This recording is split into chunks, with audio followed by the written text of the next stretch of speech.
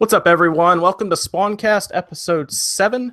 It is the 7th episode. We're actually sticking with it, apparently, guys. It's we've gotten past the 3 episode threshold where we usually quit on things. So we're doing good. I'm joined today, of course, with Evan over there at Kimmerick's. Evan, how are you doing? Yep, still around. That's good. Good to hear. Good to hear. And then, of course, Philip, who is a commonplace now on this podcast. How are you doing, Philip? Good. What's going on, everyone? Great to be back for the, what is it now, the 5th time? Did you guys do the first episode without me? I think you did, It was right? the first one, and then then you joined for the second one, and from there, so this is your 6th time, I guess, since we're on episode 7. Because I think Jesse was on the first one. Yeah, I feel like a veteran, a seasoned veteran Spawncaster now. So it's going well there, and then of course we are joined here by Calvin from Nintendo Ultra. Thank you for joining us. How are you doing, man? I'm doing good. I am doing good, man. How's it going? Because I'm actually pretty, excited for this podcast, actually. So yeah. Oh, good. I'm glad you're excited. That's good. I guess it wouldn't be good if you showed up and you were annoyed to be here. So thank you for joining us. I actually was planning on being in a shark suit today, but I was like, I don't know. I'm not sure. Oh, you're doing what? What was that? I was gonna be in a shark suit. I think if you watch one of Player Essence's podcasts, you'd probably known about it. But yeah. Oh wow, okay, gotcha. Yeah. I would have liked very that. Good, I think that would be hilarious. Yeah, man. Shark suit, man. I'd be here in an octopus suit. Just what's up? How's it going? We should do that one episode. Just have like a random theme going, like for costumes or whatever. Yeah. So we're good on that. Let's see. There were a few things that happened this week, but I really wanted to, I guess, quickly about what we played this week, so we can get into that. Philip, I know you were all about Minecraft because I watched some of your stuff on that. So why don't you let us know a little bit about how Minecraft is on the Switch? Yeah, I've been crafting the mines once again. I've dabbled a little bit into Minecraft, like when it first came out, and then played it for a couple months and then fell out of it. So this is really like my first time after years of like not really playing it, but having it on the Switch and obviously like with the form factor, it's so cool. And obviously having it run at 60 frames per second, at 1080p on the TV and 720p undocked, it's awesome. I think it's probably for me the definitive like console edition of Minecraft, just because of the form factor. Like I know that we'll probably talk about that stuff later, but yeah, I mean that's what I've been playing mostly. Nice. So Minecraft all the way then, huh? See, I looked at Minecraft and I wasn't sure if I was going to buy it because so here's the thing about me in Minecraft. I play it and then I start playing it for like an hour and then I'm not sure what to do, so I stop playing. Yeah, dude. I have that problem with Minecraft. There's a good South Park episode where they work that in, and the adults are just super confused by it. I feel like an adult when that happens. So they just kind of lose track of what they're supposed to be doing. But that's good. I figured Minecraft would be good. It seems like still think probably the best console version of it. I know the worlds are smaller, obviously, in the PS4 and Xbox One, but of course, the fact that it can go with you and it has split screen on the go, it's a pretty cool feature. That's why I like it. Yeah. Yeah. Oh yeah. Yes. Let me jump over. Calvin, what were you playing this week, man? All right, so I was playing a whole bunch of games. Right, so first off, let me start with NBA Playgrounds. Now, first off, I'm not even like big on sports games, but I was raging on that game. All right, I just want to put it out there. Okay, I know some people already know I was raging on that game, but oh man, that game had me so heated. Also, I've been playing Nier Automata. Okay, I've been playing this as well. And what else I've been playing? Persona. Persona 5. Now I wish this was on the Switch, but it isn't. But it's okay. But I've been playing. Oh, also Mario Kart. Mario Kart has been making me rage as well, but that's pretty much what I've been playing. But yeah. How is Nier? I haven't picked that up yet. Is it good? I keep seeing it go on sale for like $39, I think now, and I keep looking at it for the PS4 or even I guess the PC. I haven't pulled the trigger on it. Yeah, it's really good. I think you should get it. It's definitely like one of the like contenders of Game of the Year. So probably like Zelda, Persona. Like those are like the holy trinity of Game of the Years, Did you play Nier on the PS3 when it came out? No, I actually didn't play that. No? Oh wow. Okay. Yeah. It's considerably different than Nier Automata. It's actually very different. If you go back and look at it, it's it's slower by a good bit, and it's more of like an action kind of adventure RPG. But that's interesting. They took such a I guess a different take on that game when they moved over to that. And let me ask Evan, what were you playing this week, Evan? This week, I just went back to checking out another one of the games that kind of fell through, but I wanted to see where it's going now. The Warhammer 40K Eternal Crusade multiplayer game on PC. It's like massive battles and stuff. I like the universe it's in, the genre. I love tactical gameplay. I got one of my friends into it, so now it's kind of like us two against like armies at that point, since everyone kind of runs around solo Call of Duty style thinking they can do work, but when you do work as a group, it's just so much more powerful in that game. There's still a lot of problems with it, and I'm hoping it gets better, so I'm just kind of working my way through that. Any more Black Desert Online? Only a little bit on the side. I'm waiting for a friend of mine to catch up to me. I keep looking at it because it's $10. I just haven't bought it yet, but it looks. I've been looking for another MMO to get into, like I said. But I hope something like that. Does that work with a controller at all, or is that strictly keyboard and mouse? I think it works with a controller, they said, but probably don't want to use it. I mean, it depends. Okay. Yeah, because I was curious if it would eventually work its way to like a console.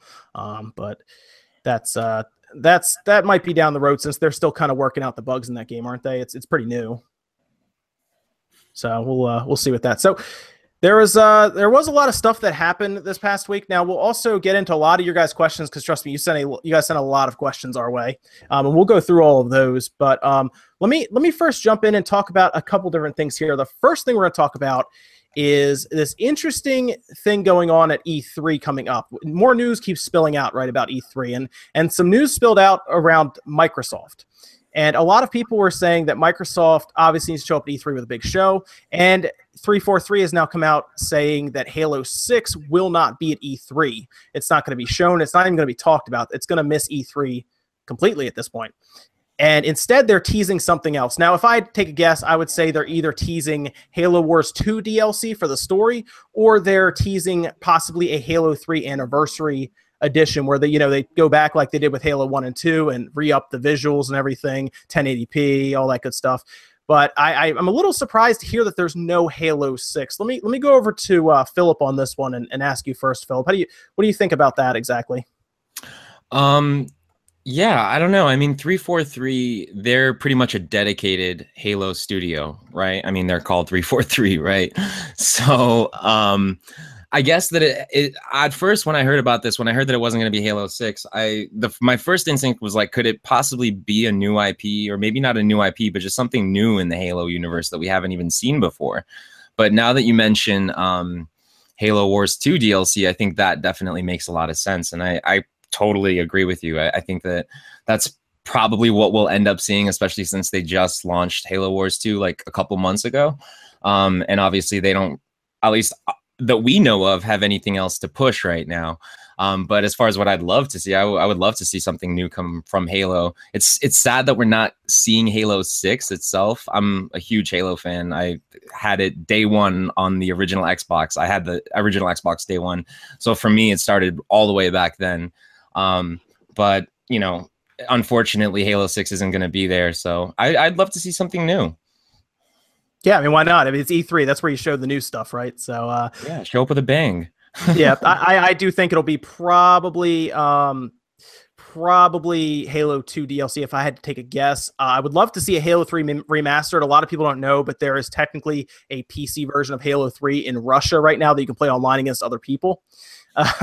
But it just never made its way here. I'm not really sure why exactly. Calvin, let me ask you: Are you a Halo fan? Is this? I know you do Sony and you do Nintendo, because I have seen your streams where you're playing like Horizon and then Zelda. But do you do anything with Xbox? I'm pretty big on Halo. Let me just say Halo 2 is probably by far my favorite Halo game. Halo 6, I mean, it's E3, you might as well just do it, so, I'm not really too big on Halo Wars though, because I haven't really played it, obviously, but, I mean, it is E3. It'd be nice to have like, Halo 6, because I mean, I still don't have a, Xbox One yet, so I mean, if I did get one, I'd definitely probably be like, the Halo remaster and Halo 5, I think. So yeah, man, I'm trying to, get as many games on the Xbox One, but yeah. That's kind of the problem right now, isn't it? It seems like Yeah. the Xbox One is getting less and less in terms of exclusives, and it seems to be more about hardware now. I don't know if you agree with that, but there are some games. We talked about it last time. I do want to kind of, I guess, go back over the exclusives. I did miss Crackdown 3, for example. Philip and Evan, when we were talking last week, Crackdown 3 and then State of Decay 2 are both coming to the Xbox, along with Sea of Thieves. But those seem to be their big ones right now, and then, of course, Cuphead. Those seem to be their big ones, all of which seem to be coming to the PC. Now, if they're going to do that, really, they might as well just push out as many as they can, because obviously they have a lot of Windows users they can sell to. Just start pushing out IPs that are only for the Xbox and the PC. I guess at that point, it's just odd that Halo 6 is missing. Is missing E3 at this point. Evan, are you? I know you're not. You played Halo with us a couple times, right? Yeah. When Jesse and I played. Yeah, but I'm terrible at any FPS on a console. I'm way better with the mouse and keyboard. But would it be more interesting to you if it showed up on the computer with Halo 6? Yeah, definitely. Okay, Definitely. very good. Very good. I wasn't sure if that was something that you would be. I mean, it's another shooter, right? And you can use a mouse and keyboard. Yeah, so. and it automatically comes with a big community. I mean, it's a major title. You don't just get a title out and then you maybe hopefully have like 1,000 people playing it. Halo drops and you're just going to expect to play with at least 100,000 to more at any point in time online, which is always great. Sure. I mean, yeah, if they can get that out there, because Halo 1 on the PC was, believe it or not, one of my favorite games to play on the PC back. Well, this is a long time ago. This is back when I was in beginning of high school. It was a long time ago when that came out on the PC, and it was a good game on the PC. They had even clans and everything centered around the demo, and that's just how popular it was. Halo 2 comes out. It's locked to Windows Vista. You need Windows Vista pretty much to play Halo 2. You still do. You need the Windows Store.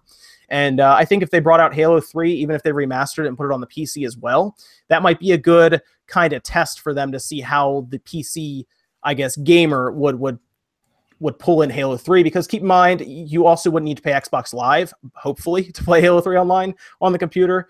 So I would be very curious to see how the normal people who do things like, Counter-Strike on the PC or any of those games, if they would move over to Halo 3 and just try it out. So that might be a good way for them to try it and then maybe bring Halo 6 over. Those are just my thoughts on that one. Would you guys, I didn't even ask this, Calvin, do you have a PC that you play games on at all? Yeah, I have a Steam account and everything. Okay, cool. Nothing too crazy, but I can play like a few indies here and there. But I do game a little bit on PC.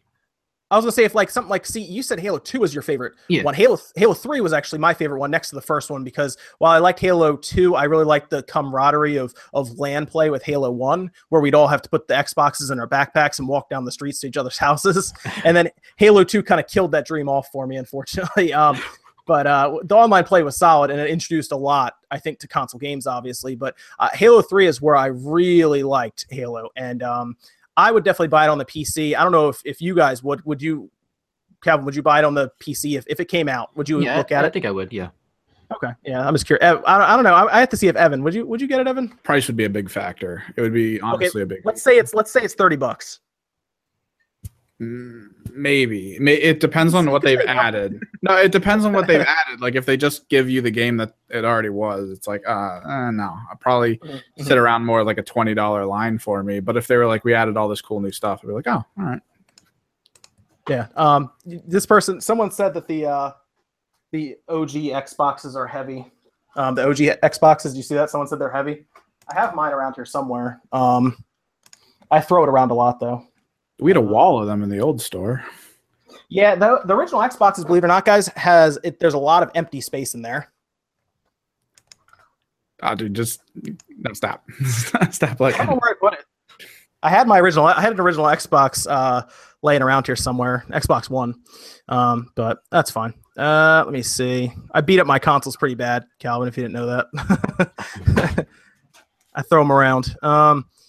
Okay, so we're all pretty much in agreement that it's a shame Halo 6 won't be at E3. Halo 3 might be their remastered. Otherwise, maybe Halo Wars 2 DLC or a new IP. But more than likely, if they're focusing on Halo 6, they probably won't have a new IP to talk about since they'll be focused on that. But we will have to see at E3. Now, did you guys see the mixed reality headset that Microsoft introduced over the weekend.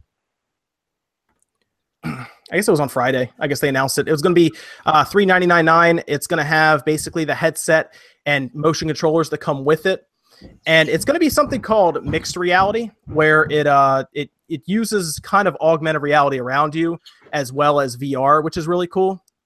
So it's gonna go ahead. Is that something that like is adapted from the HoloLens technology? Because I heard something about it, but I wasn't sure if it had anything to do with HoloLens. It seems similar. It looks like you're going to use kind of the headset, and then you can kind of, I think the idea is you can see through the headset a little bit, and you can see stuff kind of around you, but still have that VR pane in front of you. It's very interesting. They did their best to describe it without having anyone try it, which is still very difficult with, obviously, with VR, is to explain it to people, but not have them actually try it. 4K and VR are the two of the hardest things to sell that way. Yeah. You definitely have to like experience it for yourself, especially like with VR, being somebody who has an Oculus and stuff like that. It's so hard to actually like describe experiences that I've had to my friends or family. I'm like, just put the headset on. You got to try it. Yeah, but just put grandma on like the headset with like the Outlast 2 on, just run her into a room. Oh yeah, definitely.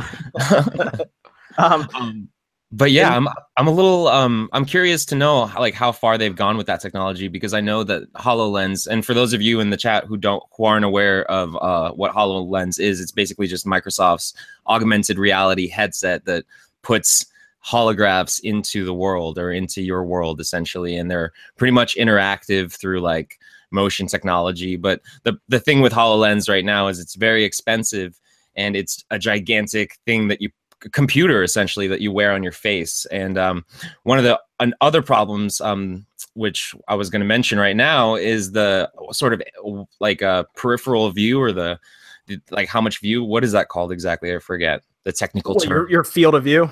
Field of view, yeah, your FOV exactly. So I know that the HoloLens had a problem with that. I'm wondering if this one is any better with that. Well, I will say it's priced to move, which is nice. At $400, believe it or not, that's a great price for a VR headset with motion controls that does augmented reality, essentially, or they coined it as like mixed reality. That's actually a really good deal. When I saw that price, I was seriously surprised, because I think the Oculus motion controls aren't cheap, right? They're pretty expensive too. So to see that price, I was really surprised. Did you get a chance to see any of the mixed reality stuff, Calvin? No, I haven't seen it actually. I haven't.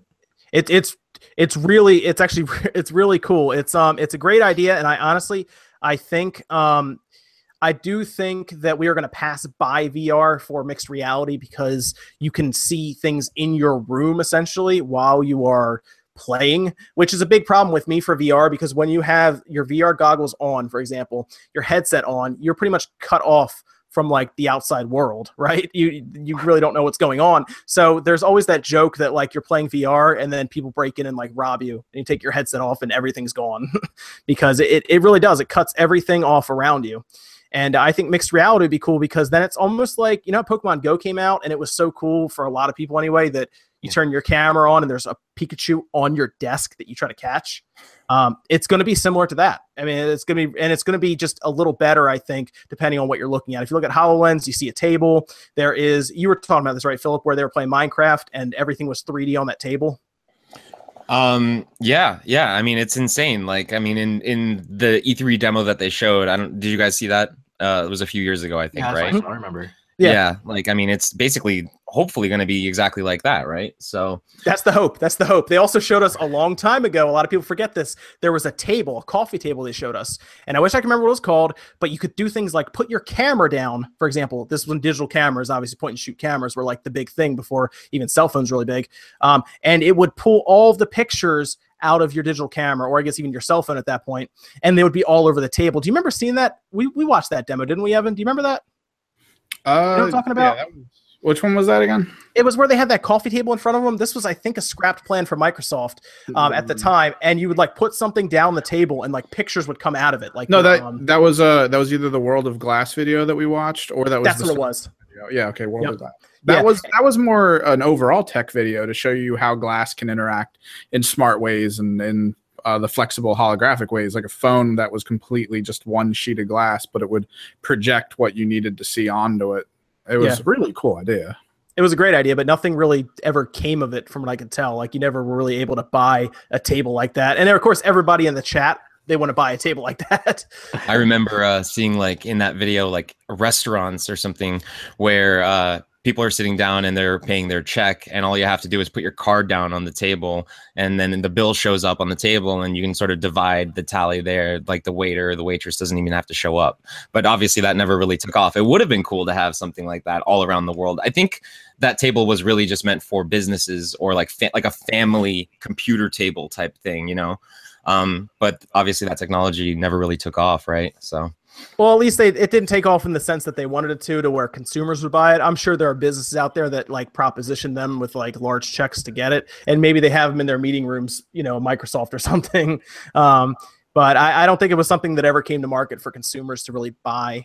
So, but let's now that we've talked about that, let's move over really quickly to there is this interesting NES system. I sent this to you guys to check out. It's on Amazon.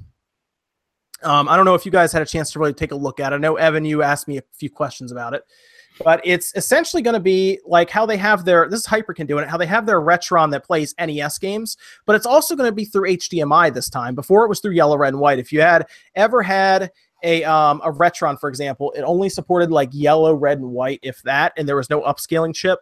The Retron 5 came out, and then, of course, NES Mini came out, and 720p for those things are now like the standard. Well, it looks like they're releasing one for $40, and I have to say I'm actually kind of interested in it. I think I'm going to get one and at least take it apart. But what was your thought on this, Evan? Do you think it's good to see this kind of product come out at $40 that really, I mean, pushes HDMI kind of through retro, you know, pushes retro into HDMI, which is nice? Well, I mean, maybe. I think they mostly just downscaled the Retron 5 stuff that we used to sell, and they made it as cheap as they could, which is fantastic. But you're still going to have to buy the games, which can be a little ridiculous. But I do think they're trying to, I guess, grab the piece of the market that really wanted more of those Nintendo minis to come out. But now they can't really get them unless you're willing to pay an arm and a leg to snag them from someone. So, like, it's going to be a little weird, I guess, at first, since you're going to have to buy that. Then it's going to have to be that moment where someone realizes, oh, I have to buy the cartridges as well. This is going to suck. Like, well, what's nice is it's supposed to be hardware. It's not going to be emulation, surprisingly. So it'll probably be like a Nintendo on a chip, which is like a little chip that actually emulates technically all of the Nintendo stuff, and it's going to go through HDMI. So it's nice to see that it won't be emulation. They say it will be mostly compatible. I still think Battletoads and Castlevania 3 will probably have issues. But Philip, do you do like any real retro gaming? I've never asked you that. I dabble in the retro. I still have a Super Nintendo and stuff. I don't really have them hooked up, but most of the retro stuff I do is through emulators of games that I legally already own, guys. Okay. Just like everybody online. Exactly. Just we like all have a copy of Earthbound. So, you know. Right. Exactly. That retro system that you were talking about, is that the one that is it's the NES Retro Entertainment System by Retrobit? It's like the black and red console, right? Well, the Hyperkin and Retrobit are two different companies that seem to make these things. Hyperkin, I think, makes the better stuff at this point. But Hyperkin had something called a Retron 5 that did like Game Boy Advance stuff and everything, as well as the Nintendo, Super Nintendo, and Genesis. And it ran all through HDMI at 720p, but it emulated it with like an Android operating system, whereas this one's supposed to be as much hardware as possible without actual emulation like that. Right.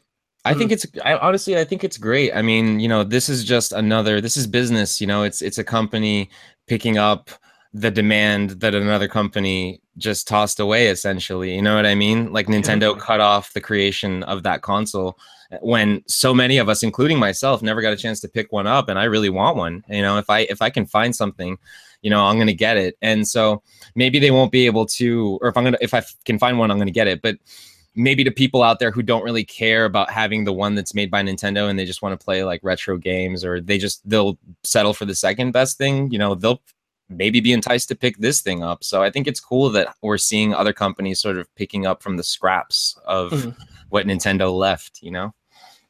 Sure. Yeah, absolutely. Calvin, do you play any of the retro stuff, man? Yeah, I kind of, you know, jump to some, you know, stuff here and there. I still have I think I still have my 64. But a few weeks ago, actually, when the NES Mini was gonna, like, you know, be done with, I was at Best Buy, Okay, so I was there 2 hours early, and I couldn't get it. So it was kind of Oh, you didn't get it? yeah, Oh it man, was tragic. But were there a lot of people there? Yeah, there was like 30 people. I'm like, I can tell you now, like probably 75% of them were buying it to then turn around and try to resell to you online. Oh man, that's tough. Yeah, I was fortunate to get mine on Craigslist a while ago when it kind of had that. So the NES Mini started out really hot, and then it started to dip down a little bit, and then they announced that it was discontinued, and then it jumped right back up. I managed to get it right in that little dip. It was about $100, so it wasn't bad. It was new. The guy never replayed it even. That tells you the kind of people who are buying them right now. But I managed to get mine. Fortunately, I haven't got another controller for it because the controllers are like $40 or $50. Yeah. Oh yeah. They retail for $10. People are reselling them for $40 or $50. So, but here's the good news. Apparently, a Super Nintendo Mini is coming out. So we know now, to go get it. So it'll be good. But Evan and I did see these units sell really well. In fact, if that unit was in our store back in the day, an NES system like that, where you took the cartridges and ran through HDMI, we probably would have sold 2 to 3 times more of those. Yeah, considering the games we got in too, they would have had easily something to pick up at the same time. Oh, I didn't tell you, Evan. Steve over at Experience got in Final Fight Guy the other day. Oh, what? An actual copy. I've never seen one in my life.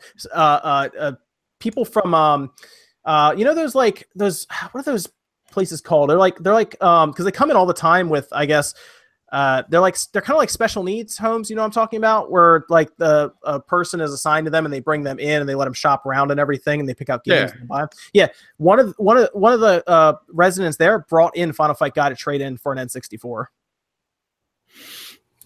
It's not. That's all he wanted was an N64, Pokemon Snap, and I think Pokemon Stadium. You get to play around with it at least? Oh yeah, no, I had to open it to verify it, so I popped it because he called me and was like, "Can you come by and look at this?" So I went by and opened it because Final Fight Guy is about a $250 game. So I went by, opened it, and it was the real thing. It was a Blockbuster exclusive, and this guy somehow has it. So he traded it in though, so it's there now. But that was pretty funny. You don't see those games anymore. Although we did have Hagane in at one point. Oh, I will say he did get. How much did Steve gave him a good deal, and I think he gave him $140 or $150 in trade-in for that Final Fight Guy.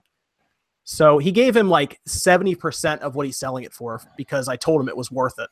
So he didn't know how much to give him. So the one guy got, I think he got a lime green N64, the DK one, Donkey Kong with it, an expansion pack, Pokemon Snap, Pokemon Stadium, and then something else. I think Perfect Dark. So he got a lot of stuff for it, and he was happy.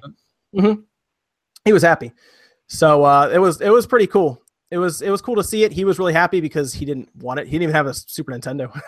He thought it was worth like $20. I had to like tell him, I'm like, this is like $150 trade-in value, dude. So he was gonna take like $20 for it. I was like, Have you ever seen someone just walk in trading in something that they had absolutely no idea, like all the time?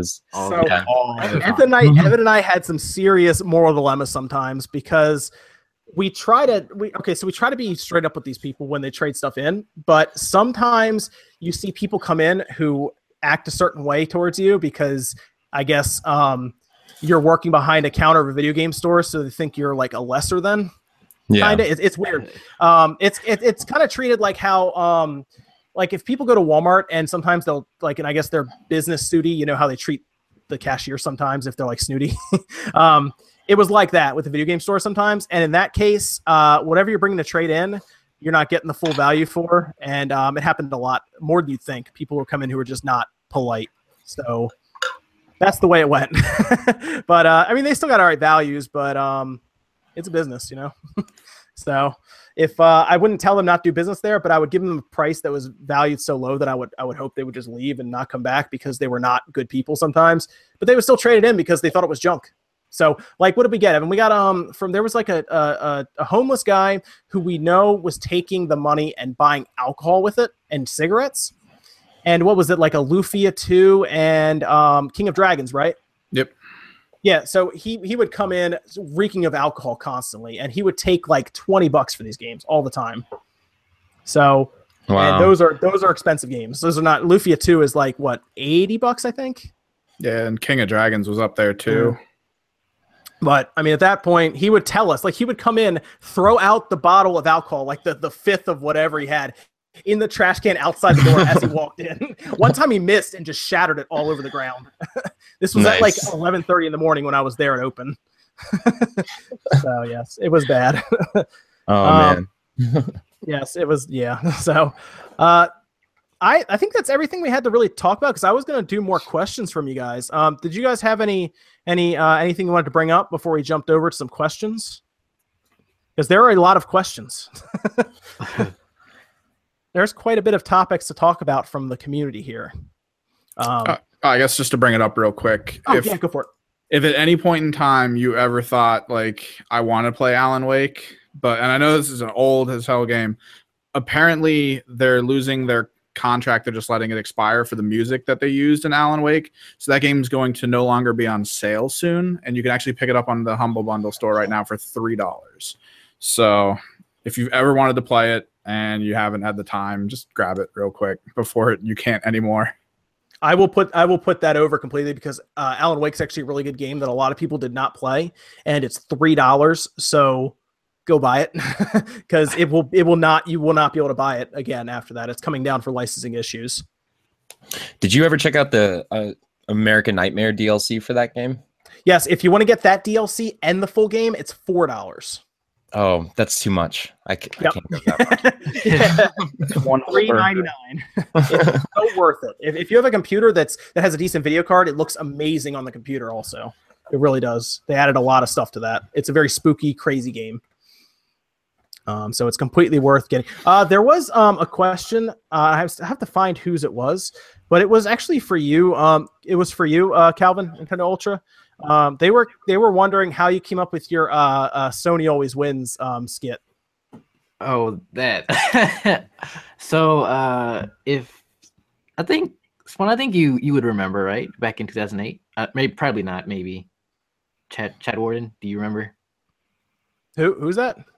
Okay, so basically, I think it was like in 2008 or 2000. I think it was 2008.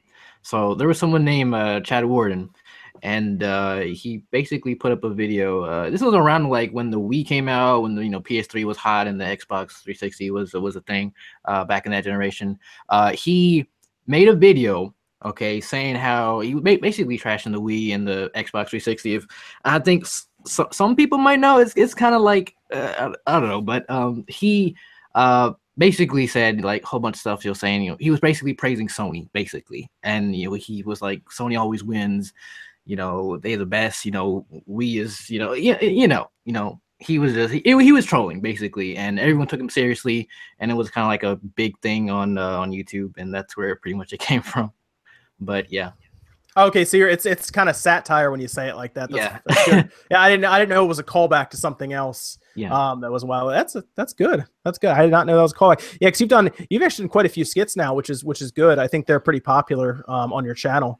I know your one got a ton of views, didn't it? What was that? How was it? Switch haters wake up or something like that? Yeah. That one was good. Yeah. That one, I like that one a lot. That one was really funny. Let's see. We have another question here. This one I actually have a name for, which is good. This is from our Patreon page. I took questions from the Patreon page that you guys posted up, and we're going to ask here. And the question is, what do you do to pass the time when you're not gaming? Do you have other hobbies? Now, I'll start actually with Evan, because I already know what he's going to say. Wait, for which one? Oh, the question, what do you do to pass the time when you're not gaming? Do you have any other hobbies? Yeah, artwork. Yeah, I knew that was going to be the answer. Do you do anything other than artwork? I should say that. No, I don't have time. It's either the Spawn Wave channel, my artwork, or my day job, and that is it. That is all I got. Go. Easy enough. Anything good on the artwork horizon? Any conventions or anything coming up? Yeah, just some minor ones local. I'm not going to any big ones yet, but I'm looking at how much I just got for my tax returns, and I kind of want to go to a big one, so we'll see what happens. Oh, there you go. Good. You're gonna try like what is it? Maybe one in Philly. Maybe. What's the one that shows up at in Baltimore, or I think they moved to Washington now? Otakon. No, they moved to Washington. I'd have to look that back up. Probably not that one. But I'd probably do like Baltimore Comic Con, even though that's technically small. But I'd probably aim for Philly. Well, to be fair, Otacon's table is like $950 a table. Yeah, no, that's ridiculous. Yeah, it's insane. But Philip, what do you do other than games, man? What other hobbies do you have? Oh man, I like to knit and sew. I like to go. No, I'm just kidding. I like to, man, I like to play games a lot. But when I'm not playing games, I like to just kind of get creative with my like filmmaking and movies and stuff. So I'm always just making like weird stuff on my own. I might even one day start like another channel just for that stuff if you guys are interested in that. But other than that, it's all either creating videos, playing games, or like what other time I have is just spent with my family. So, and eating lots of food. Yeah, food's good. Food's good. Yeah. I like food. Now I mostly actually let me jump over to Calvin over at Nintendo Ultra. What do you do other than games, man? Same as Evan. I actually do artwork as well. Oh, But, okay. Good. I'm doing like some graphic design stuff and illustrations, and I do some painting. It's all right. Okay, for right now, I'm still improving, but that's what I do. But yeah, it's kind of just gaming and art, for me. Oh, very good. Very good. That's good. I wish I could do art stuff. I usually just draw like stick figures, and that's like a big deal for me. But you obviously, I mostly just play basketball. I don't do anything other than that, really. I noticed that you're really, really good at basketball. Very good at basketball. Did you find your talent, by the way? What's really funny is you guys wouldn't be able to see it, but that park was actually busier than it looked at the time. It looked empty. So behind me, there was probably so when I got there was like 12 people on the courts actually playing full court basketball. And I asked them if I could borrow half the court to shoot a video. And originally I was going to have them kind of like pan over and look at them like looking at me weird, like checking me out. What am I doing? But none of them really wanted to be in the video, which is fine.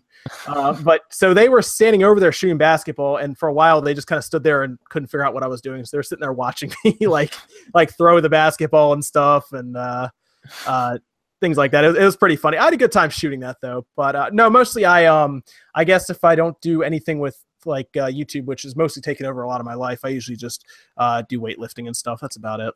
I don't do anything fancy on that. Mostly games, YouTube, gym. That's about it. Nice. Very cool. That is all. So I actually like that question. That was good to kind of get into stuff other than games, I guess. Get to know everyone else. Let me take this for a second here real quick. Calvin, where are you in the States? If you want to be vague, are you in like the Northeast? Or are you in like the Southeast? Are you over in the West? Or The South. in the South? Okay, gotcha. Yeah, because the Too Many Games convention was coming up. And I don't know if you're making it out there, because I think a lot of us are actually going to end up there now. Keep talking to more and more people, and a lot of people I think are showing up there. But I was just seeing if you were anywhere in the area. If you're down south, it might be harder to get there. So, because it's in like it's near kind of near Philadelphia, sort of. But that's fine. Let me let's go through some more of the questions here. I'm kind of going through them and see. There's a lot of stuff to go through. Yeah, people were making fun of my dunk. And I knew people were gonna make fun of that. I found a question here. Mm-hmm. Let's see.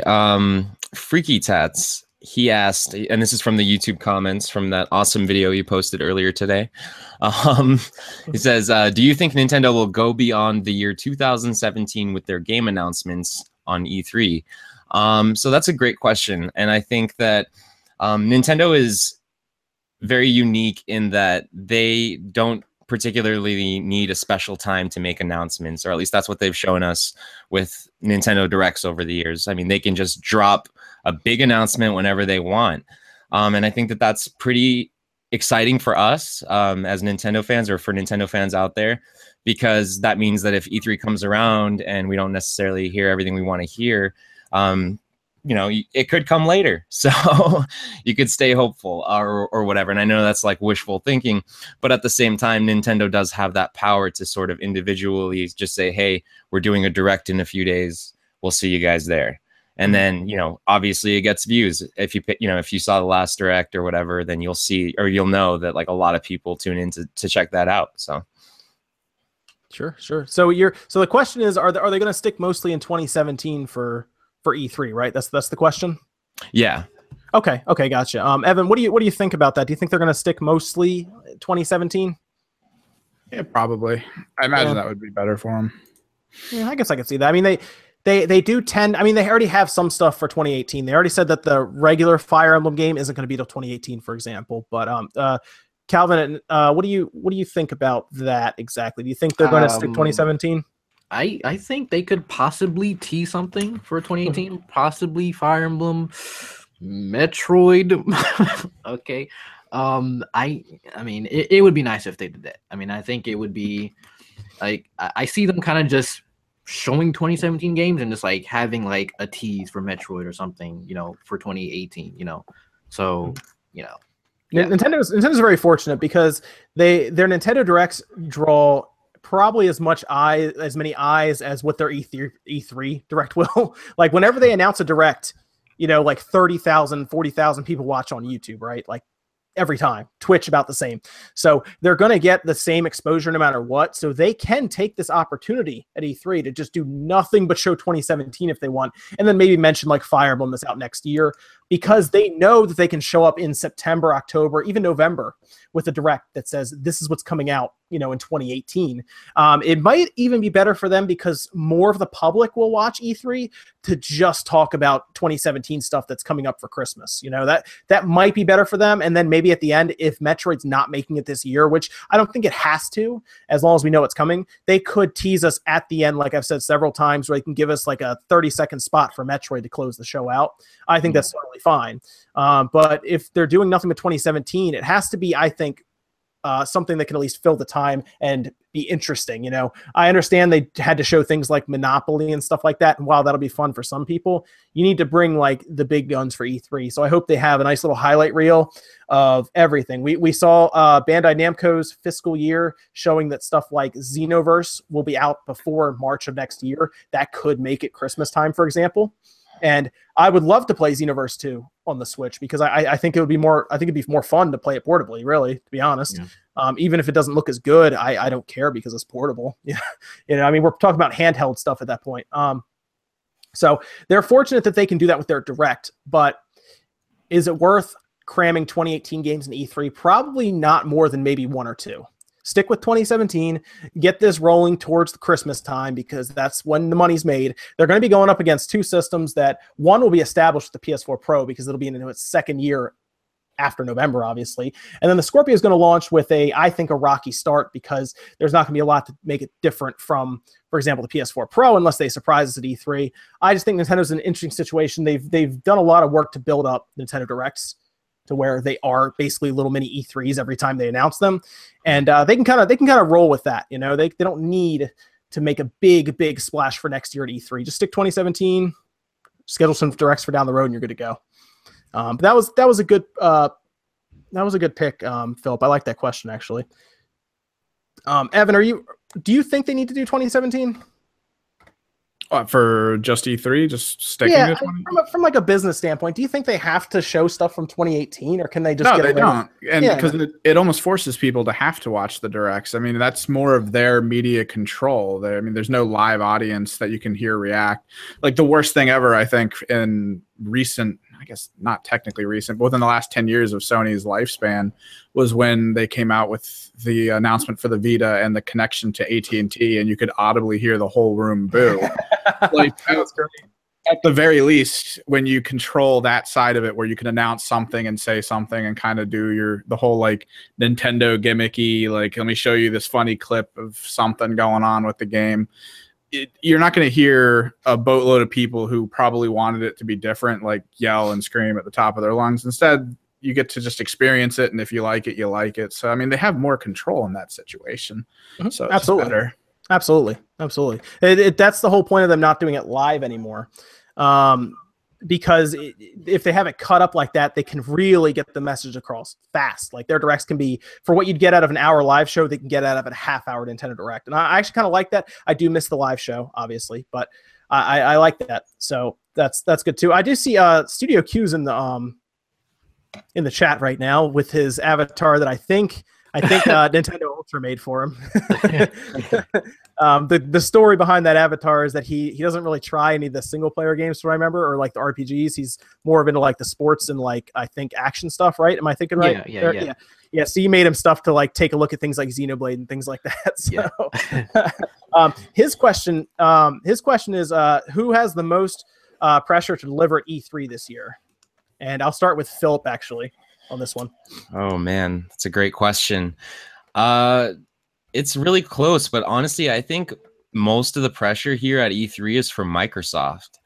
And okay. I think that it's because we're all kind of waiting to see what sort of first party titles they have to offer. And right now their lineup is really slim with the Scorpio coming out very soon, or, you know, its full announcement coming out, and then, you know, probably a holiday release, obviously. I think that Microsoft is sort of ill prepared, or at least they seem ill prepared to release a brand new console. But then again, it's E3, and perhaps like, you know, they have a bunch of cards up their sleeve that we haven't seen before, you know, like 343's whatever announcement is happening. So maybe that's going to be something big for Scorpio, and we can connect those dots later. But for now, I think Microsoft definitely has a lot to kind of show us to really make us believe in them and believe in Scorpio. Sure. Let me jump over to Evan here. Who do you think out of the big three, Evan, would have the most pressure on them? Out of the big three, I mean, I guess it's still Microsoft, because we've been talking about this forever, how they haven't even been hinting at something incredible until this 343 thing popped up. We didn't really feel like there was something major coming up that we didn't already know about. But I do also think from our past conversations, to try to maintain their speed, Nintendo's also going to be fairly pressured to at least announce something that isn't like a derailing action.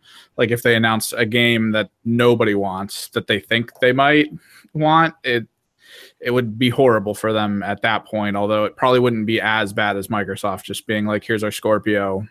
That's about it. Yeah. What about what do you think, Nintendo Ultra?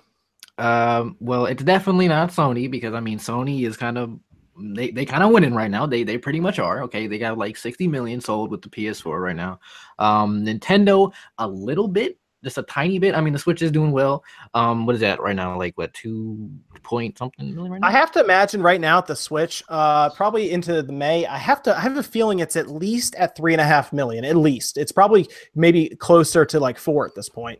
Yeah, so I think I would have to say Microsoft as well, because I mean, we kind of really haven't like, you know, seen the Scorpio as much, you know, not really sure what it really is about. You know, I mean, we know it's like gonna be like 4K and stuff, but you know, still, you know, so we kind of need to, you know, see that. So I would say Microsoft, yeah.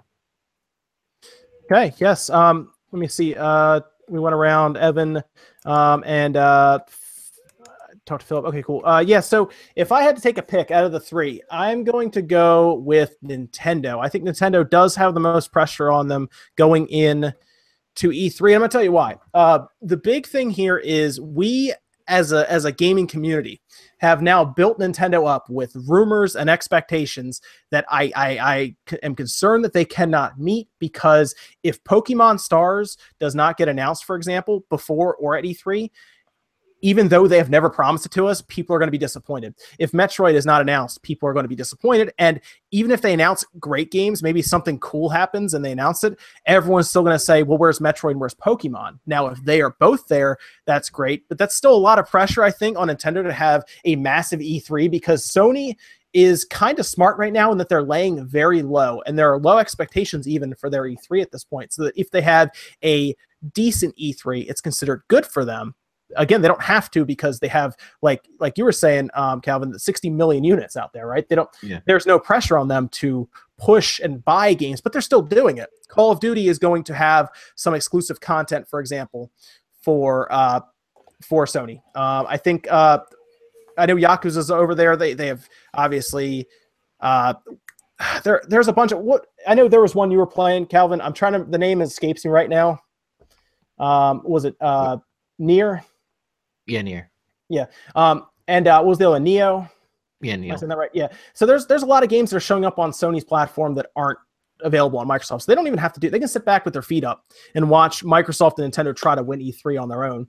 And I think Nintendo, though, has to come to the table with a lot of stuff that looks good. And Microsoft is showing up with a console. So by default, they already jump up as what a lot of people consider a good E3 because they're showing off new hardware, especially hardware that should at least push the gaming, I guess, hardware in as a whole of forward, because it's 4K, native 4K and everything. But Nintendo is going to show up with what is obviously the PS4 Pro, the Scorpio, the weakest console power-wise, so they have to make up with the good games. If they don't bring the good games, people are going to look down on it as being a bad E3. So pressure's there for Nintendo by far, I think, out of all three. But I like that question too from Studio Q. That was a good one, man. Those are tough questions to answer because you have to guess a little bit. Because for all we know, we come out the other end with Nintendo announcing Metroid, Animal Crossing, Smash, Pokemon, a new Castlevania, just throwing it all out there. Just everything. Golden Sun shows up, which, by the way, there was a really bad leak. I'm going to say this now. If anyone saw this floating around Twitter, that was not a real Golden Sun game. Please don't say, well, I was going to make a leak of my own. Because you can make a YouTube video, you can put it up and private it, and then you can go to it on the Switch and you can play it like a title screen. And that's what was more likely happening there. So that's not. This is from our resident timestamper. This is from, of course, R. Potter or the Viking Chef. He asked if Scorpio succeeds, will Microsoft move into making more iterations that are different power levels? This is from our Patreon page where we had these questions asked. And I think what he's asking is, will they mostly have like a couple different versions of the Xbox? Because they've said the same games will play on the Xbox One as they will on the Scorpio. Would there be like an Xbox One baseline like they have now? Maybe they even pull the disc drive out and make it digital only, right, for $200 flat. And then they have their regular one that has the disc drive with the ultra high def Blu-ray player for $300. And then they have the Scorpio for like $500 or $450. Do you think they would try to do that? Much like how if you look at Nintendo's 3DS line, they have the 3DS, the 2DS XL, and the 3DS XL, for example, or even just the 2DS at the bottom, where they have different options. Do you think if the Scorpio succeeds at the high end, will they start kind of just pushing out different iterations at different prices for people? And I guess I'll start with Evan on this one. I mean, you and I have seen them tinker with it, at least with the Xbox 360. I mean, of course, they did the Slim, the Super Slim. That was like standard. But they did that one where you had to sign up for Xbox Live to play it. It was like on contract or else the system wouldn't play offline. You remember that? That like dropped. Yeah. It was like super cheap, but it forced you to have to pay for it. I could easily see them dropping the disc drive out of it because that was their plan initially, and it could drop the price on it, make it a lot cheaper and a lot more accessible to people. So yeah, why not? I mean, it's something that's worth looking into for them if the Scorpio actually seems to have some driving force behind it. Sure. I mean, it's possible. It's just we have to see. Philip? What do you think? What do you think on that one, man? See, I don't know. Like, I know what Evan's talking about, and I saw them, obviously we've seen all those versions of the Xbox 360 come out, but they were all of the same sort of power level. So I think this would be a little different, with, Scorpio coming out in 3 or 4 different versions. I think that would basically be suicide for them because I think it would confuse the market and it would anger a lot of people, unless they announce like 3 of them at the same time. Like, here's the weaker one for this price. Here's the, medium one for this price. And here's the really expensive one for this price, or whatever, the really nice one for this price. And that's it, like we promise we're going to wait for a little while, you know what I mean? Until we release another version. I think that's the only way it would work, but I think it would just cost them too much money to have all those consoles on the market. I think it would be way too much upkeep. And right now they just really need to focus on the Scorpio itself and then the next Xbox, because by the time they have those other versions of Scorpio out, Sony's going to already be talking PS5 and all the hotness is going to be there, so. Oh yeah, absolutely. What do you, Calvin, what do you think over there, man? I think they would do it. It makes sense to me, but I also agree with Phil because it would, use up money and they would have to like keep up with all of them. So, it kind of depends. But if it does succeed, I mean, they might, but then again, what Phil said, that was a good point. So it just depends. Sure. It costs money to upkeep all those. Absolutely. Yeah. It's not something that just happens, it's not just free to do that. So that makes sense to me why they would maybe look at that a little bit and say, maybe. It's hard to say though. Is it worth it? It might be if it doesn't cost them an arm and a leg to produce, millions of units that may not sell. We saw that with remember the Wii that came out? I think it was like was it a Canada exclusive, or did they have it here too? They had one where there was no disk drive. And this was towards the end of its lifespan. Man, it was like the last year of the Wii. And it came out. I remember it came with like Mario Kart. It was like red, I think. And then there was no disk drive. It was mostly for downloads and virtual console stuff. Yeah, and, that one was for Canada. I remember that one. And it was weird, right? But they did it anyway. Yeah, I thought it was cool. I mean, it was right at the end of the life cycle of the Wii. I think the Wii U was already out, wasn't it, when that came out? Or maybe it was announced or just about to be announced or something like that. But anyway, it was awesome. And I'm surprised that it only did come out in Canada, because I think it did do somewhat okay over there. I think it sold decently because of its price, right? It was like under $100. Mm-hmm. Yeah, it was pretty cheap. Yeah, it wasn't expensive, which is good. But still, I don't know. It's tough. It's hard to say how much it would cost to produce an Xbox that has no disk drive in it. I'm not really sure that. I will say though, usually that does take up a good chunk of the price because it is a full Blu-ray drive with some pretty serious mechanics going on in there. A lot of people don't realize everything that has to move when you put that disc in for it to pull that drive in, because trust me, Evan and I have bashed our heads against the wall sometimes fixing these things, and it is not fun. But there's a lot of levers and springs that have to move just for that disc to go into the drive. It's really crazy to see. So let's take a look around at a couple other questions. I don't know if you guys saw. I do see one here for I think this is for you, Nintendo. Ultra. This is also on our Patreon page. This is from Sean Sweeney. He was asking, after Xenoblade Chronicles 2, do you think they may create a Xenoblade Chronicles X2? That would be, he said that'd be good actually to discuss with you, Ultra, because you're a big Xenoblade fan, obviously. Yeah. Talk about it a lot. Do you think they would bring all right, so they were kind of weird with this naming, weren't we? I know you were probably keeping up on this really well. Did you want to explain kind of what was going on with that naming? Because it was like they told us it was Xenoblade 2, and then it was like Xenoblade Chronicles 2, and it was, I don't know, it seemed all over the place. Maybe you could set some people straight here. Yeah, so Xenoblade Chronicles, the Xenoblade Chronicles is the original, the name for it. That was on the Wii. The X is like, basically what it was pretty much a mixture of Xenosaga, Xenogears, Blade, and those three. And that was pretty much what it was. It was pretty much like a celebration of those Xeno games. And that's pretty much what Xenoblade Chronicles X was. But yeah, I totally think they would make a sequel to that, to X2, because there was if you play the game, there was a big little thing that happened, and it was, yeah, they definitely have to continue the story for that, because there was it was crazy. So yeah, I think so. Yeah. Okay, so you do think they might do like an X2? Yeah. Okay, very good. I think that would be it's just one more thing. I'm sure Monolith is really busy right now, so they might not have time to do like that right this second. But I do think that's something they probably will pursue down the road, mostly because we run into that territory where a lot of people didn't have a Wii U that are buying the Switch now. Like Philip is the best example for this. Because you did not have a Wii U, right? Yeah, no, I totally skipped the Wii U. Flew over my head completely. Oh, right. Yeah, see? But you have a Switch now, and so you never played like Xenoblade at all, have you?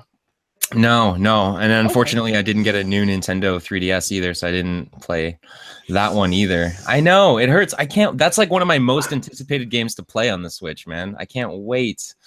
Yeah, Nintendo. I'll say Calvin's having like a little like a mini freak out for a second there. Yeah. I get it, man. It's a good game. It's a good series. It's a good game. And you know what? Playing it portably will be awesome. That is something that I really have gotten used to with RPGs now. Is I think RPGs will always play better as like a portable system as opposed to one that is tethered to a TV. I always think it'll be more comfortable that way. Mostly because RPGs you end up grinding a lot, so you end up kind of sitting on the couch kind of grinding. So it can be kind of annoying. But I do think that'll come over. I think it'll be awesome when it finally does, because I would like to play Chronicles X again, basically, on my Switch. So I would like to do that because I liked it on the Wii U. It was fun. It was repetitive at times, but it was fun. It was a very large world. Like if you're looking at like Skyrim and you think that's big, or even GTA 5, yeah, Xenoblade Chronicles X is massive. So it was was pretty cool. Let's see. I'm checking down the Patreon again to see if there's any other I have a pretty good one. Oh, that's good. Oh, go for it, Phil. I don't think we talked about this last week. We might have because it sounds kind of familiar. But it says, do you guys think that indie games are getting closer to major studio titles? And if so, not, how does that affect the industry as a whole? So are indie titles or indie games getting closer to major studio titles? Did we talk about that last week? No, we didn't. Are you talking about like scope or like budget wise or just overall? I think he means probably sales scope. And reach to people. Yeah, and probably reach to people. Sure. Yeah. Sure. Okay. Yeah. Sure. If you could look at it both ways. Yeah. If you want to start with that, Phil, go for it, dude. Yeah, absolutely. I think that I need to grab a water real quick if you want to keep it going. Yeah, absolutely. I think that indie games are absolutely getting like a far better reach to the masses than they ever were before, especially since they've been adopted onto consoles. You know, like it started on PC with Steam basically, and then we saw that come with Xbox Live Arcade and all that stuff, and pretty soon Sony adopted it after, and now we're seeing this like beautiful convergence of indie games coming to handhelds like the Vita and coming to the Switch now, and the Switch is sort of like gonna, hopefully, I think a lot of us are hoping, be the new home for a lot of these indie games, or where a lot of us are planning on playing a combination of indie titles and the bigger first party games and bigger third party games. So I think that like right now it's really nice, like as far as where indie games lie with major titles. Like I'd like to see obviously more indie developers developing for consoles like the Switch, and I'd love to see even more indie games out there, because it just means people are being more creative. More people are, the industry is healthy. The more games we see like that, more ideas. But as far as like, their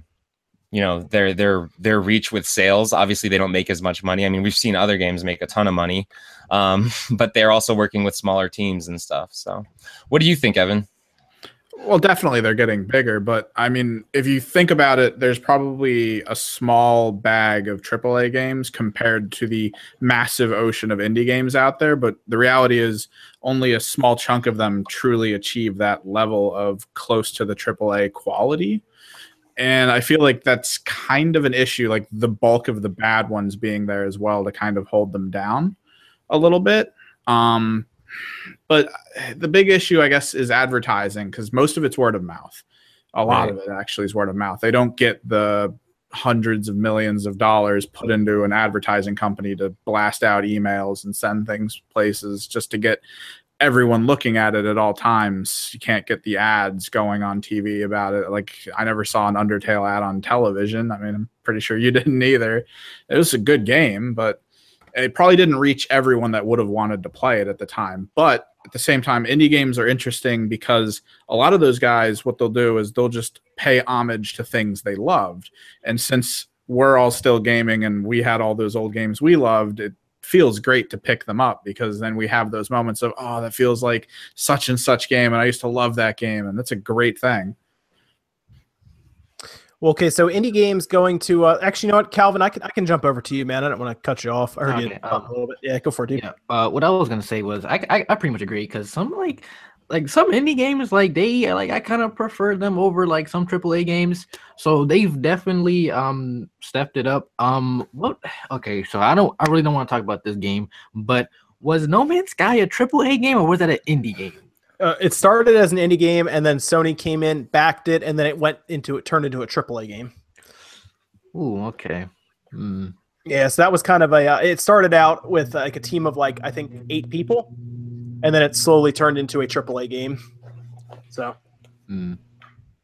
you look kind of sad now about that. I mean, I'm looking at my PS4 library here, and No Man's Sky is just sitting here,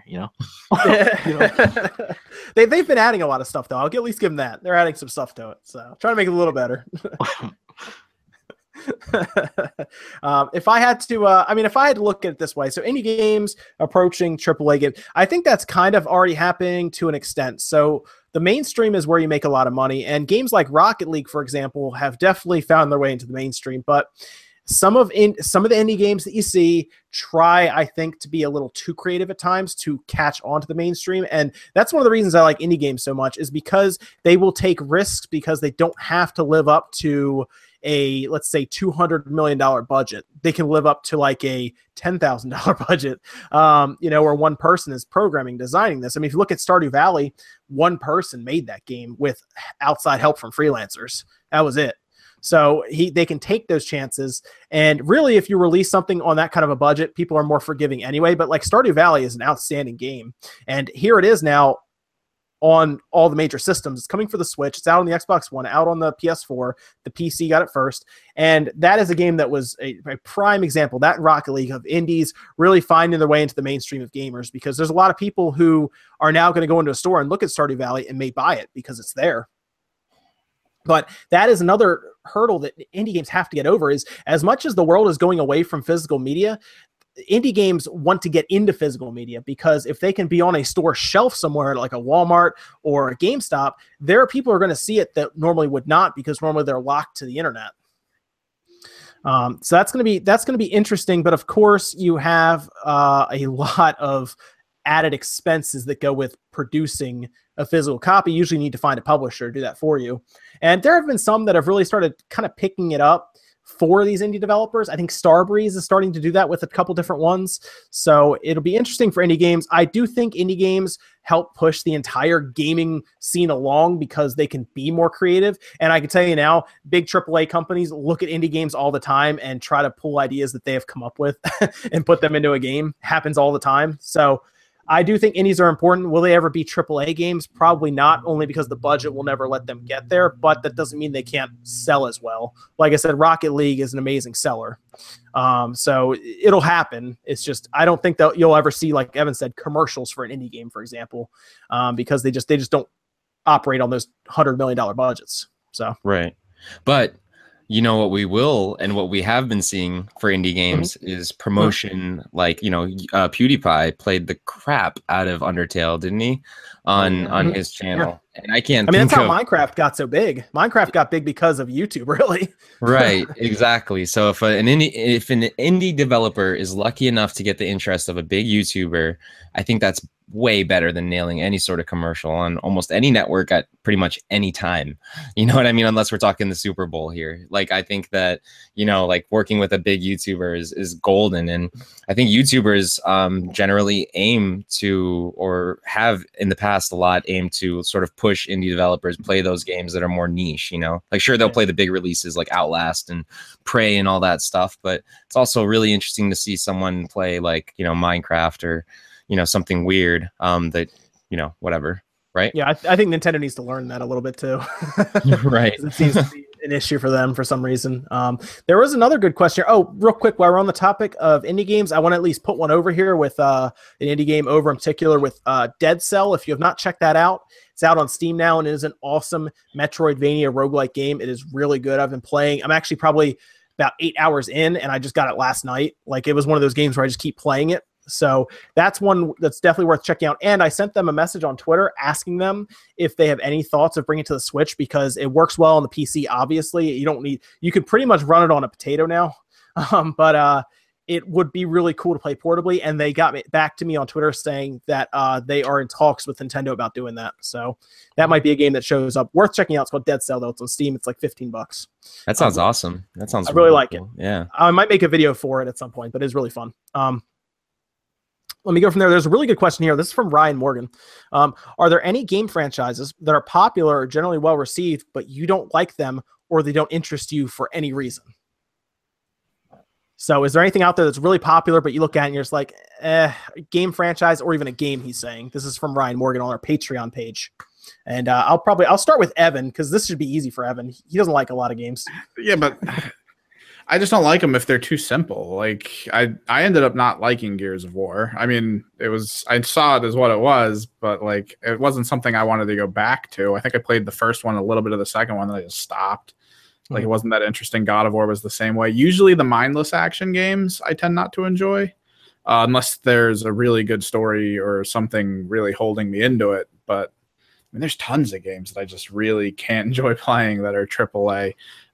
Halo only because it was stuck on the console. When my buddy came over for a LAN party and installed Halo 1 across every computer we had in this one building we were in, that was fun because it was us on a computer and I was defeating everyone. But past that, like usually console stuck games, action games, or just mindless type games, the firework button games we were always talking about at work, where the game's really shallow, but every time you do anything, there's just explosions and lights and points and damage numbers. I tend not to enjoy those as much. Sure. Yeah. No. So I want to real quick before I go to I guess Philip here. I want to say thanks everyone for joining us. We hit 500 people now in the chat watching, so thank you for joining us on a Saturday night, late at night. But let me go over to Philip here and ask him about that. What do you think, Philip? Franchise that I just don't like that are popular or generally accepted, but you're not a big fan of them. Oh man, what was I gonna say? I had one in my head and I just forgot it. Go over. We can get back to you. Yeah, come back to me. Come back to me. Sorry. What do you think, Calvin? What's a game out there that everyone likes that you don't?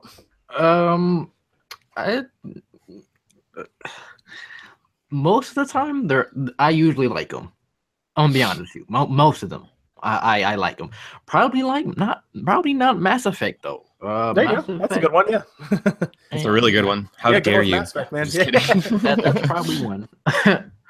And okay, one more. Final Fantasy 15 was okay. You know, it wasn't too great, but it was okay. You know, but that's pretty much it. But pretty much most of the time, I kind of enjoy most of the big stuff. But yeah.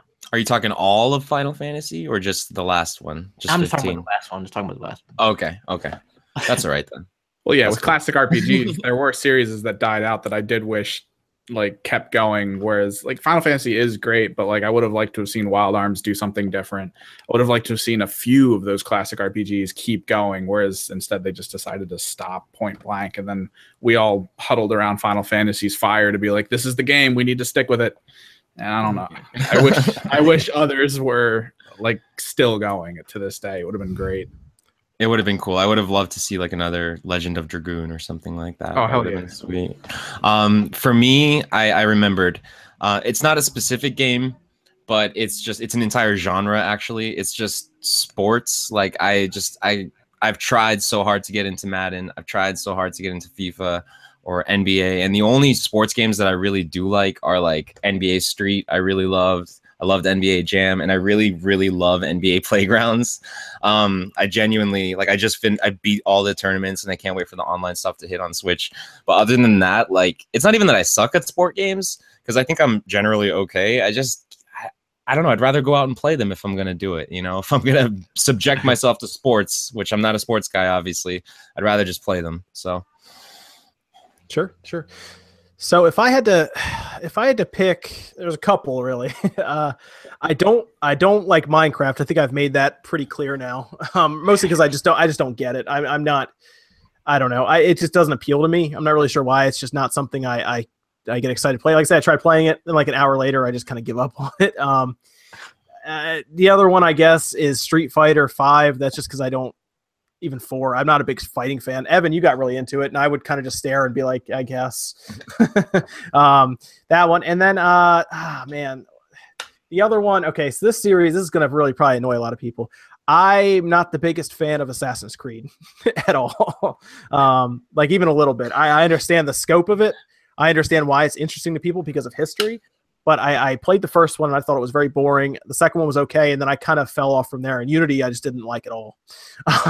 But that I didn't even play. I played a little bit of the last one. Maybe if I tried it out again, maybe I'd like it. But it's just that game is kind of it's an open world game that when you get into it and you start playing it, and then you open the map and there's like 80 million things on the map to go to. It gets to me that's a little not overwhelming, but a little frustrating. But that was that's kind of I don't know. I'm not a big Assassin's Creed fan. I was almost gonna say The Last of Us, but I actually like the story in that. I just didn't like the gameplay as much. Did you like The Witcher? I know they're like totally different, but did you like The Witcher? I did not like the first Witcher. I didn't like the first one. What about the third one? I thought Controls weren't very good. Third one was good. I played I'd say about 3/4 of it, and then I still have to finish it. But that one's been good. I like the second one a lot, and I actually played that mostly on the 360, and then I switched over to a PC after that. Evan is the biggest Witcher fan you'll ever see, though. Oh, that's the wrong guy. Evan is a massive Witcher fan. Although I don't even think you liked the first one that much, did you? No, I enjoyed the first one for the lore side of it. It was fun to play. Of all of them, though, I did prefer the second specifically because of how they handled the second chapter being completely different depending on your choice in the first chapter. And also they had a little bit more of a control on how cinematic the game felt at times. Whereas in the third one, since it's open world and constant, even though they did as good of a job as they could, it still felt more like an RPG where you're getting shown stuff and then you got to go somewhere. Like, the thing that sticks with me when I think Witcher is the scene in the second one where you see Yorvith for the first time coming into the swamps and the light's shining through and he's just standing on like a log going across, and then all the elves show up and they all point their bows at you. I'm like, that it just feels so much better, and you can't have that control in an open world game. You just can't. Sure. So because I know a lot of people will probably end up picking, just because they know it more, Skyrim over The Witcher 3, but I do think Witcher 3 is better than Skyrim by a good bit. So that's just me, though. I actually like that question too. That was a good one as well. A little different. Let's see. That's a good one. I'm looking for some interesting ones here. There's always a lot of Switch questions because the Switch is like really popular right now. Yeah, obviously it's going to get the questions because that's like the interesting. There's one for ARMS. Do you want to take an ARMS question? Yeah, sure. That's the next game coming up. Yeah, let's go with ARMS. What do we got for ARMS? So what are your opinions on Nintendo's newest IP, ARMS, and do you think that it'll go anywhere? I think it's a pretty general question, but I like it. I think ARMS is. Honestly, my personal opinion of ARMS after actually playing it myself, I played a couple rounds at the San Francisco Switch event that happened a couple months ago. And from what I played, I had a great time. I only played the motion controls, so I don't know what it's like with traditional controls. I'm really excited to check that part of it out, because that's how I think I'm going to play. But I think it's going to be a sleeper hit. And honestly, like, a lot of people were relating it to Virtual On, which is like that arcade fighting game that's like in a 3D space that you would play with 2 joysticks. I don't know if you guys remember that from the arcades. Mm-hmm. I remember that, yeah. Yeah, but like I love that type of gameplay, and to think that that's coming like to the Switch, I think is going to be really, really fun. And a lot of people might be kind of off put by the whole idea of motion controls, and they might think like, oh, well, how long can you possibly play this game for? But you're holding it in your hand, or if you're playing with traditional controls or whatever, I think that's how where like the serious players are going to be. So we'll see. I don't know. Cool. Yeah. Evan, what do you think about ARMS? See, this is great because you're not like, obviously from a PC perspective, it's a little different probably in your end. I haven't even really looked into it like past what you guys been talking about it, because I'm not super interested overall in it as a game. So, I mean, maybe something will spike up or something interesting will pop up in the news for me about it. But like for right now, I don't even have the time really to look at it as Dude, it's much. the Wii boxing successor, man. Come on. That's the problem. I mean, it's the Wii boxing thing. Like, it is much more complicated, obviously. Calvin, what were your thoughts on ARMS, dude? I know you're a big, you're really into like the competitive stuff. Obviously with your Splatoon gameplay, but what do you think about ARMS? You think that'll catch on? I think it'll catch on. I think it already has, because I think there was a tournament in Japan a few weeks ago, actually. So I think it could take off. I think it'll be like probably like when Splatoon came out on the Wii U and that was like pretty popular. I think it'll be the same with ARMS. So yeah. Okay. So I was going to do an entire video on this exact same topic. So I could probably talk for a while on this, but I'll make it shorter. ARMS is interesting because it has, I think, the opportunity to possibly bring motion controls into like a more of a competitive scene, I think. Now, I'm sure when you were watching the tournament, Nintendo, they were probably using classic controls, I assume. They were actually using Joy-Cons, actually. Okay. Wow. Yeah. So they didn't give him pro controllers, huh? No. Interesting. They weren't doing it? Were they doing motion controls at all? Yeah, they were doing motion controls. Oh, okay. So this is what I was hoping for. I didn't see that tournament. I'll have to check the one at E3 just to see this. So I think ARMS has the opportunity to be the first real game to bring like full motion controls into competition. Now, I do know Splatoon 2, of course, uses motion controls to an extent, but certainly not to what ARMS does, where you are doing things like twisting your wrist, you are doing hooks and uppercuts and jabs and everything, and you're also still using button presses, obviously, to activate your special. Because, Philip, I know you played it, and I played it as well at the event. To do your special, you'd actually hit the triggers on the top, from what I remember, the shoulder buttons, I believe. And then your character would start just doing their special, whether you're throwing your buzzsaw blades at somebody, and it was fun. Unfortunately, the person that was running it for me was reading off a piece of paper, and he barely knew where he was, so he wasn't going to give me any answers on the game, unfortunately. But he did hand me the fact sheet, and I looked over it, and it wasn't anything different.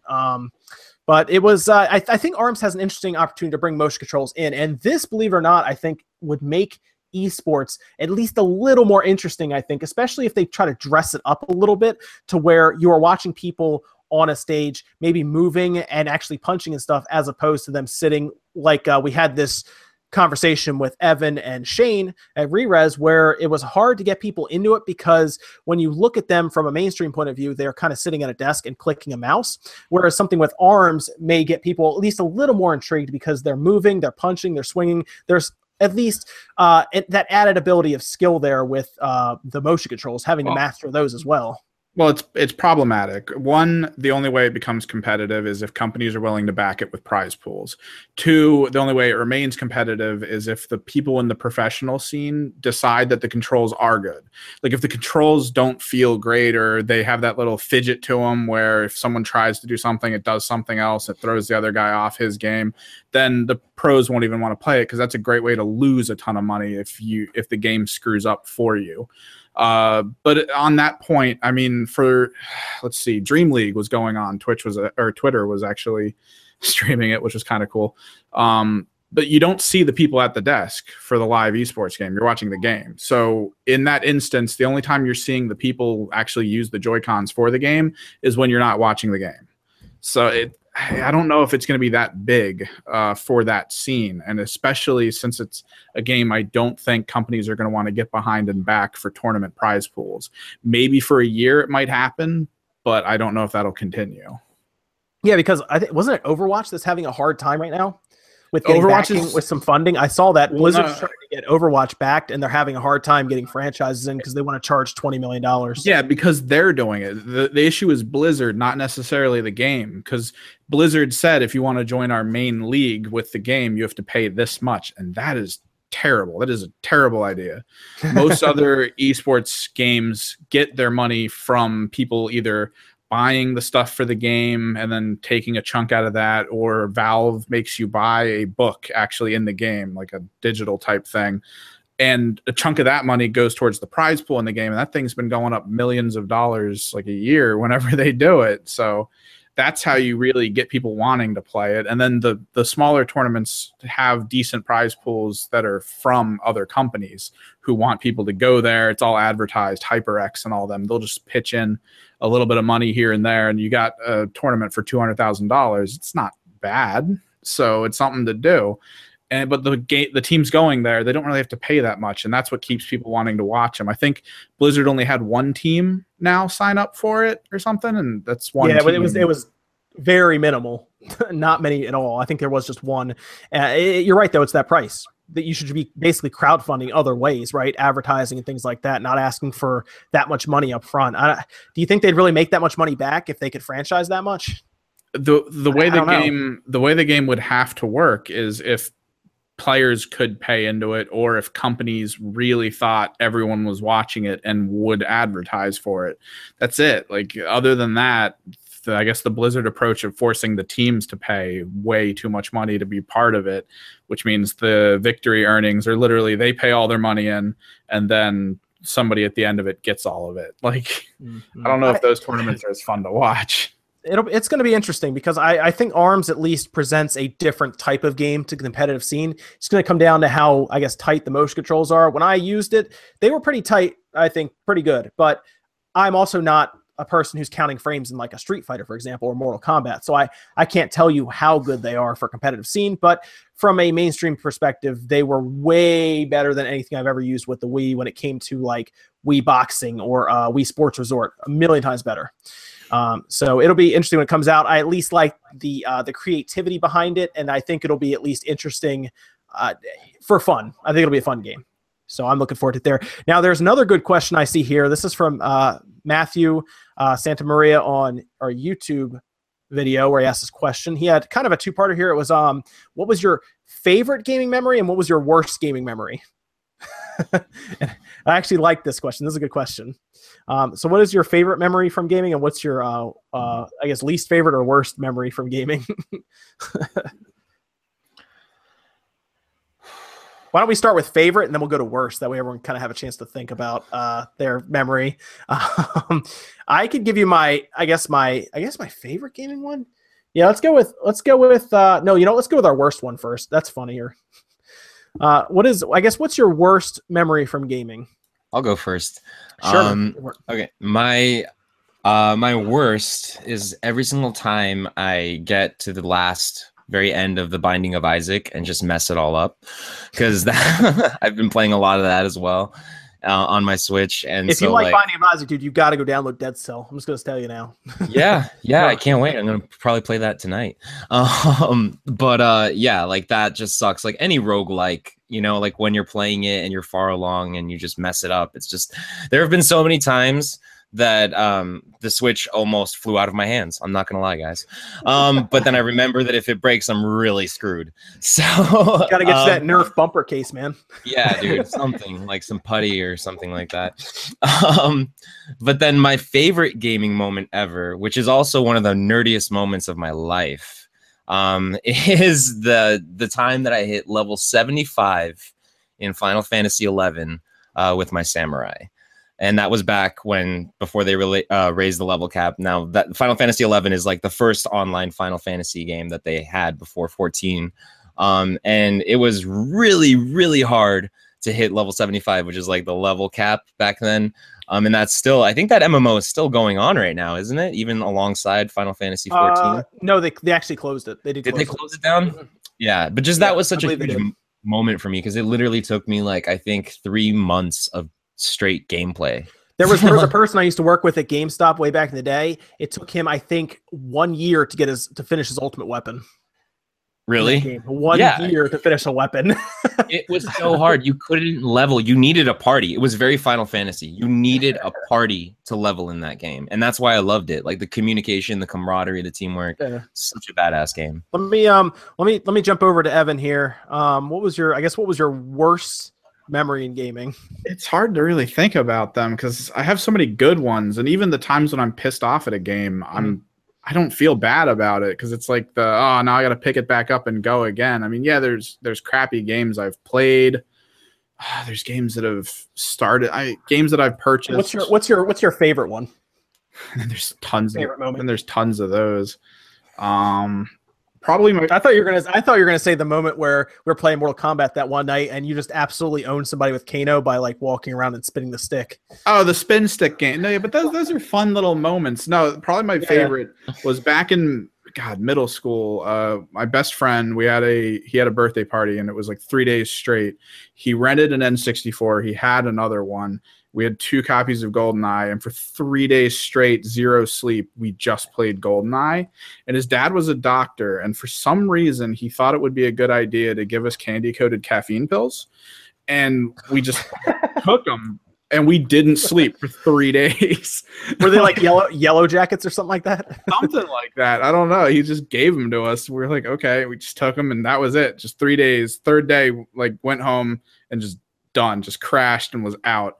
But it was probably the most incredible fun having that localized LAN party because we had more people there than the 2 systems could handle. So it was kind of like, you die twice, drop your controller. We were trying like all these weird little things. That was just fun, localized community gaming. That was great for that.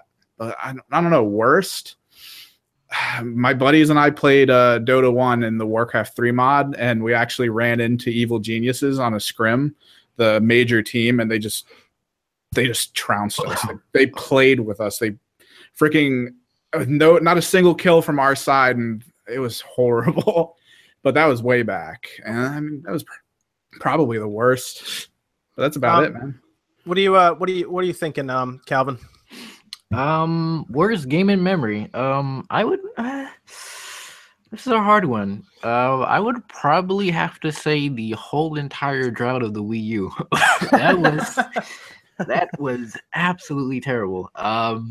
Let's see. Favorite game memory. I would have to say when I went to my cousin's house and we first played Smash Brothers Melee.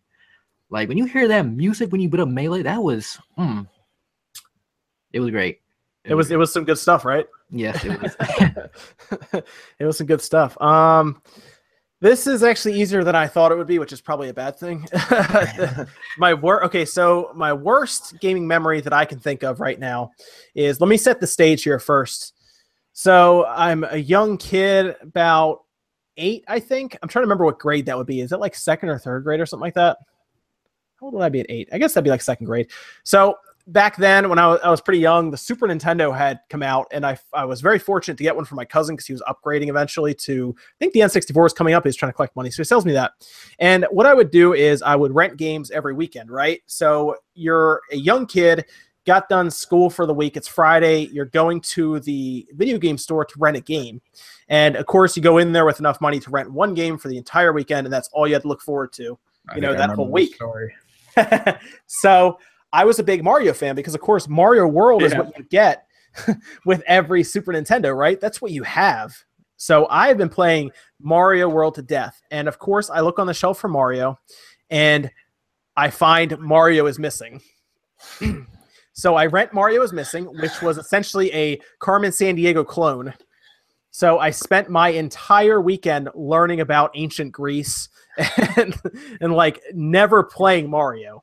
Just doing that. And that was my rental for the weekend. And that honestly was one of the worst weekends of my life back then because I only had that in Mario World, which I had beaten to death. So I forced myself to play Mario is Missing, which was not good. Through. You just stuck to it. You're like, damn it, I rented this game. I'm going to learn something. That's what I played. So I knew an odd amount about like I said, like Europe and stuff, which actually served me pretty well in 6th and 7th grade, to be honest. But my best gaming memory is very easy. It was so when I was, I guess the 64, I got that in, when did I get that? I guess that would have been 96 or 97. It was like 2 years after it came out because I was always a few years behind because we didn't always buy. I'd always have to wait for Christmas to get another system. And in this case, I had to wait for the 64, but I was at that perfect age, where we were aware enough of what was going on in the world to know about the system and read Nintendo Power for it. So all year I hype myself up because all I'm asking for is a 64. And you're at that age where there's no bills to worry about. And all you do is you come home, you watch TV, you watch Saturday morning cartoons. So you're in that phase and that moment of opening that present and getting the N64 and then opening the present next to it and getting Ocarina of Time. And then the next present was Pokemon Snap. That was by far the best gaming memory I've ever had. Just right everything there. You wanted right there. 64 Pokemon Snap, Ocarina of Time. I'm good. Then later on that day, we went and my grandparents got us Lego Racers, which was actually a really good game, and Mario 64 because for some reason it didn't come with my Nintendo 64. I got one that didn't come with it, but it was a standard black model with great controller. Wow. And that was by far my favorite gaming memory ever. Your worst was the N64. Your worst and best are like exact polar opposites of each other. It's like getting stuck with the worst game and then getting the best games. Dude, that was it, man. And then I spent so much time playing the N64. It was insanity. And then it was just great. The build up, the reveal, everything, man. It was awesome. It was great. That's awesome. Yeah, that was great. If I smoked, I'd need a cigarette right now. Oh man. Let's see. See, I like those questions. Those questions are fun. Let's see. New Joy-Con colors, hopes/thoughts from Echo Cookie. Oh, that's a good one. Yeah, let's see. What do you think, Philip? What's going to be your I guess your Joy-Con color of my Joy-Con color of choice. Choice, yeah. once everything comes out. I don't know. Well, hopefully they do come out with everything. But I think we'll see gradual releases. But personally, I'm excited to see like some sort of green Joy-Cons, and that's probably just because I've seen like a lot of fake special edition Zelda green Joy-Cons on the internet. Maybe you'd like some gold trim on that or something. Yeah, exactly. But no, I just think that color looks really good against black. Like honestly, yeah. So I think that would look really cool. But other than that, I think like an all jet black Joy-Con would be cool. Other than just gray, to just like black on black switch type thing would be sweet. Yeah, those are my two that I'd like to see coming up next. Very good. What do you thinking, Calvin? It would be nice if we probably get like a glossy like finish for like some Joy-Cons. That'd be nice. And probably like I don't know. I think maybe gold or like a GameCube or Super Nintendo, colors. That'd be cool. Yeah, there was an interesting Switch that they showed that somebody actually painted to look like a Super Nintendo, and it looked really nice. So yeah, that'd be really cool if they did something like that, or even like you're kind of onto something there. What if they did like a themed NES controller one, something like that? Yeah. But which color would you go with? Just like a gold, maybe? Is that what you're thinking? Yeah, probably like a gold. Sure. Evan, you're like the big artist person here. What are you thinking color wise? Color wise, the standards are all like black and red, and everyone seems to enjoy that, the greens and the golds. But the best like DS, 3DS cases that I remember had like textures and like the inlaid like images and stuff. Why can't we do that with Joy-Cons? I mean, there were some really cool designs and things. You could even theme them. When you think about like Metroid coming out, what if you had like a Metroid themed controller where it was like the Metroid armor color, but it also had like the actual texture and stuff of the armor on it? Maybe even just as well textured controllers would also be a good thing. Remember the Raven controller that we got, that third-party controller that we opened up to see how it was, and it was actually like a weird kind of like cool rubber. So yeah. you wouldn't drop it, and it didn't like warm up too much when you were playing games. So it was really interesting. You're right about that, because the Joy-Cons are really slippery. Yeah, so why not get something possibly a little better in texture? That could be pretty cool. I wonder if Nintendo underestimated like the popularity or the demand of the Joy-Cons, like the different colors and stuff like that. Just because we are seeing like a lot of shortages. It's a lot harder to get like blue and red rather than gray. And I'm personally somebody who was also like, oh, I'm going to be a gray Switch guy. And now like, where's the pink? You know what I mean? Like, so I don't know. Like, I wonder if they just weren't ready for that, and they would have been had they known. But now like, they're like, okay, they love it. Like, let's do it. Let's start making the Metroid ones and like, the Mario ones. And we're going to take this off, but we'll see. I was reading in YouTube chat, 8-Bit Bandit brought up bringing back the N64 era colors. What if they just did that? Like if they suddenly released like a N64 virtual console, and then at the same time released every single color you could have gotten, even the foreign ones like the smoke controller and like stuff. The transparent ones. Yeah, that bring all that stuff back. Yeah. I would just have to be real simple. I would just do give me purple Joy-Cons. I'm all right then. the neon orange. Come on, let me just theme the channel out with some purple controllers here, man. Let's theme it out. Yeah, that's a good question too. Yeah, Evan. Yeah, I think that would be like the perfect time to do that too. Is like when they're announcing Virtual Console, they're like, oh, when these N64 games go great with these N64 themed Joy-Cons, like those would sell so quickly. People would so just buy everything. So that was a good one. Yeah. I think we'll see a lot of colors down the road. I mean, we got yellow is coming out, I guess. Yeah. And that was quick, so that didn't take them long to announce that. So why not? They can bring some more. This is a good one here, because I know Evan played this game. Evan, you played Eternal Darkness, didn't you? Not heavily, nah. We played it a little bit. No, you played Silent Hill, right? Yeah, I played the Silent Hill series. Okay, yeah, because people were talking about. All right, so Eternal Darkness seems to be like one of the biggest requests right now for the Switch. Mostly because it was a GameCube game. We're all waiting for GameCube Virtual Console at this point. I assume it's going to happen, but there's a lot of things they have to iron out, specifically the analog triggers, which if you play a game, for example, an easy one, Mario Sunshine, depending on how far you pull the trigger down, how much water you'll shoot.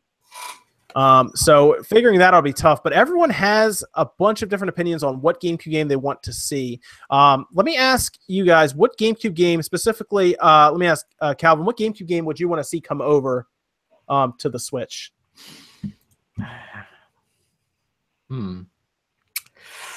It would probably be Melee. I had a feeling you were going to say Melee. I was going to actually say, what game do you want to see come over except for Melee?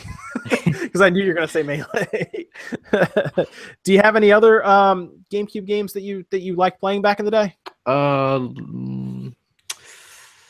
Double Dash, Luigi's Mansion, Sunshine. What else? Someone said Rogue Squadron. That's a good one. Oh yeah. Let me let's did we already talked about this in a podcast before, didn't we? I think we did talk about it. That's why I just wanted to see what Calvin's thoughts were on it, really. Cubivores. Oh, nobody knows Cubivore. No one knows much about Cubivores. That's a good one too. Man. I don't know how they would do Donkey Konga. That'd be tough to do because they would need the bongos. Start smacking the touchscreen real hard. yeah. The Switch is defective. I don't know why. I keep beating it like it tells me to. I wonder if they can do it with the motion controls though. Like just take the Joy-Cons off and wave your hands around. Yeah. They might be able to, yeah. Timing might be weird, but that'll be interesting. I wonder, we still haven't seen anything about the Switch's defective rate. I'm very curious about that too, because for a while there we got so many videos and now we get like no videos on defectiveness for these things. So I'll be curious to see if they, if anything about any news comes out. I don't think Nintendo will tell us much about defective rates, but yeah, they usually it has to get really bad for them to tell us about.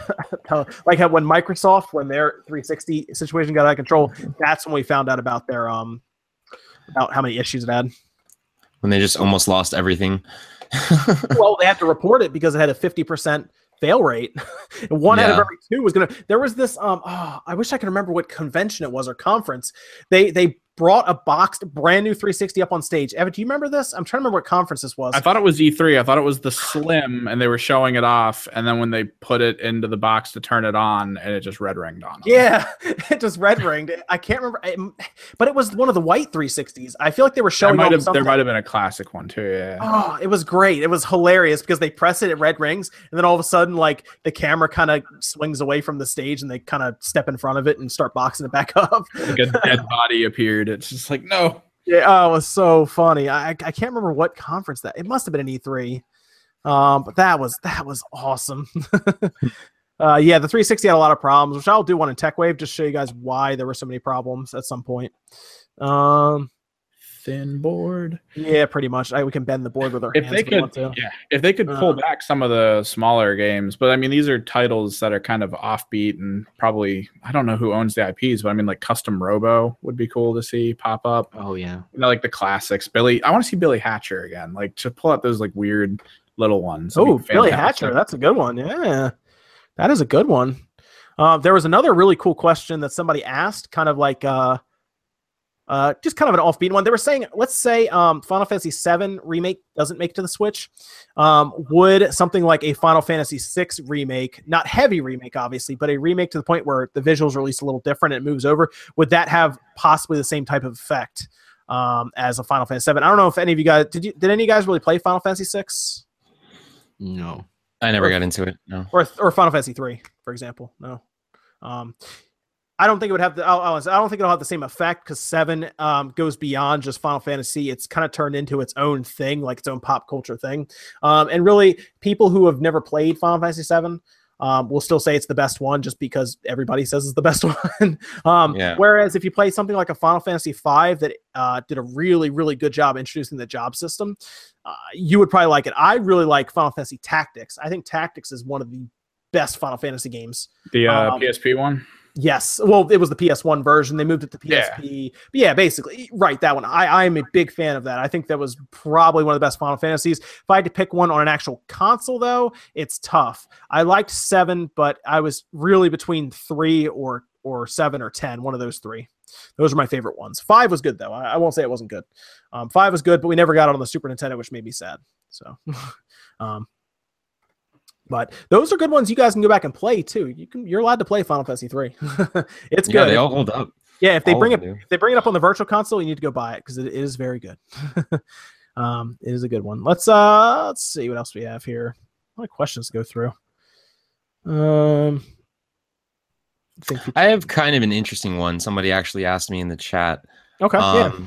But I think we all kind of would probably have the same answer for it. It says, what are your opinions on Nintendo removing consoles from their line and just making their main games like Mario, Zelda, and Pokemon to PC, Xbox, and PlayStation? So I know that that was definitely talked about a lot before we really heard what the details were about the NX and towards the height of the like awareness of the Wii U's massive failure. Everyone was just like, Nintendo should just like make games for Xbox, bro. Like, why are they even trying anymore? Like, I just want Zelda on my PlayStation. Like, that's all I want. Like, I would hear so many people saying that stuff.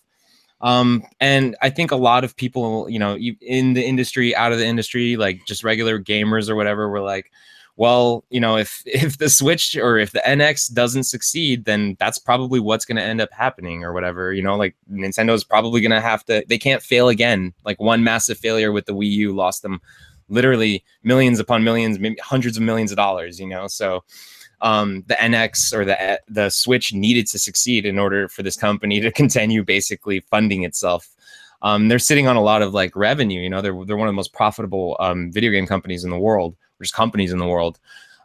So I definitely think that, you know, now that we see the success of the Switch, now that we see the popularity of the Switch, Nintendo is back on the right track. They are definitely not talking to Sony about selling any of their franchises to them.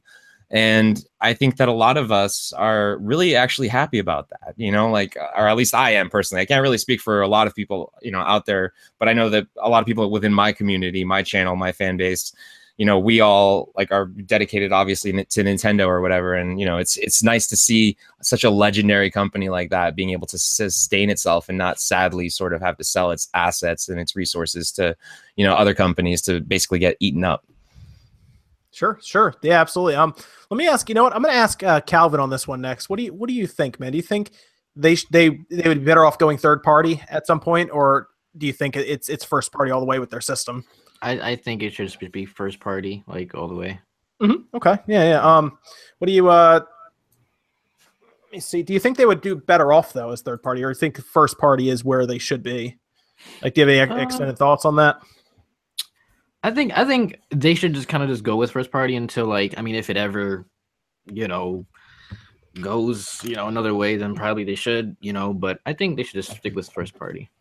Okay. Yeah. Evan, what are your thoughts on Nintendo and they had so I remember Matt, Pat, and Reggie did a really good video, by the way, where Reggie was kind of arguing why Nintendo should stay making consoles and designing games for their specific consoles, and then Matt, Pat was kind of arguing that they should go third party. But Evan, which side would you fall on with that one? Really, you can say either one. It's not like well, I mean, it has to be first party just because you have full control. I mean, you remember when they talked about how the third party companies that signed up with Microsoft and Sony at the same time for the Xbox 360, PS3 whole era, that there was a clause in the Microsoft contract that stated that the game cannot look better on another system if it's going to come out on the Xbox. I mean, that was the parity clause. Yeah, I remember that. Yeah, it's a terrible idea to be like handcuffed from what you could do with other things compared to just being able to be like, this is our system, it's designed to our specs, we run by our rules, so why not just do that? I mean, they can, so why not? Okay, yeah, sure.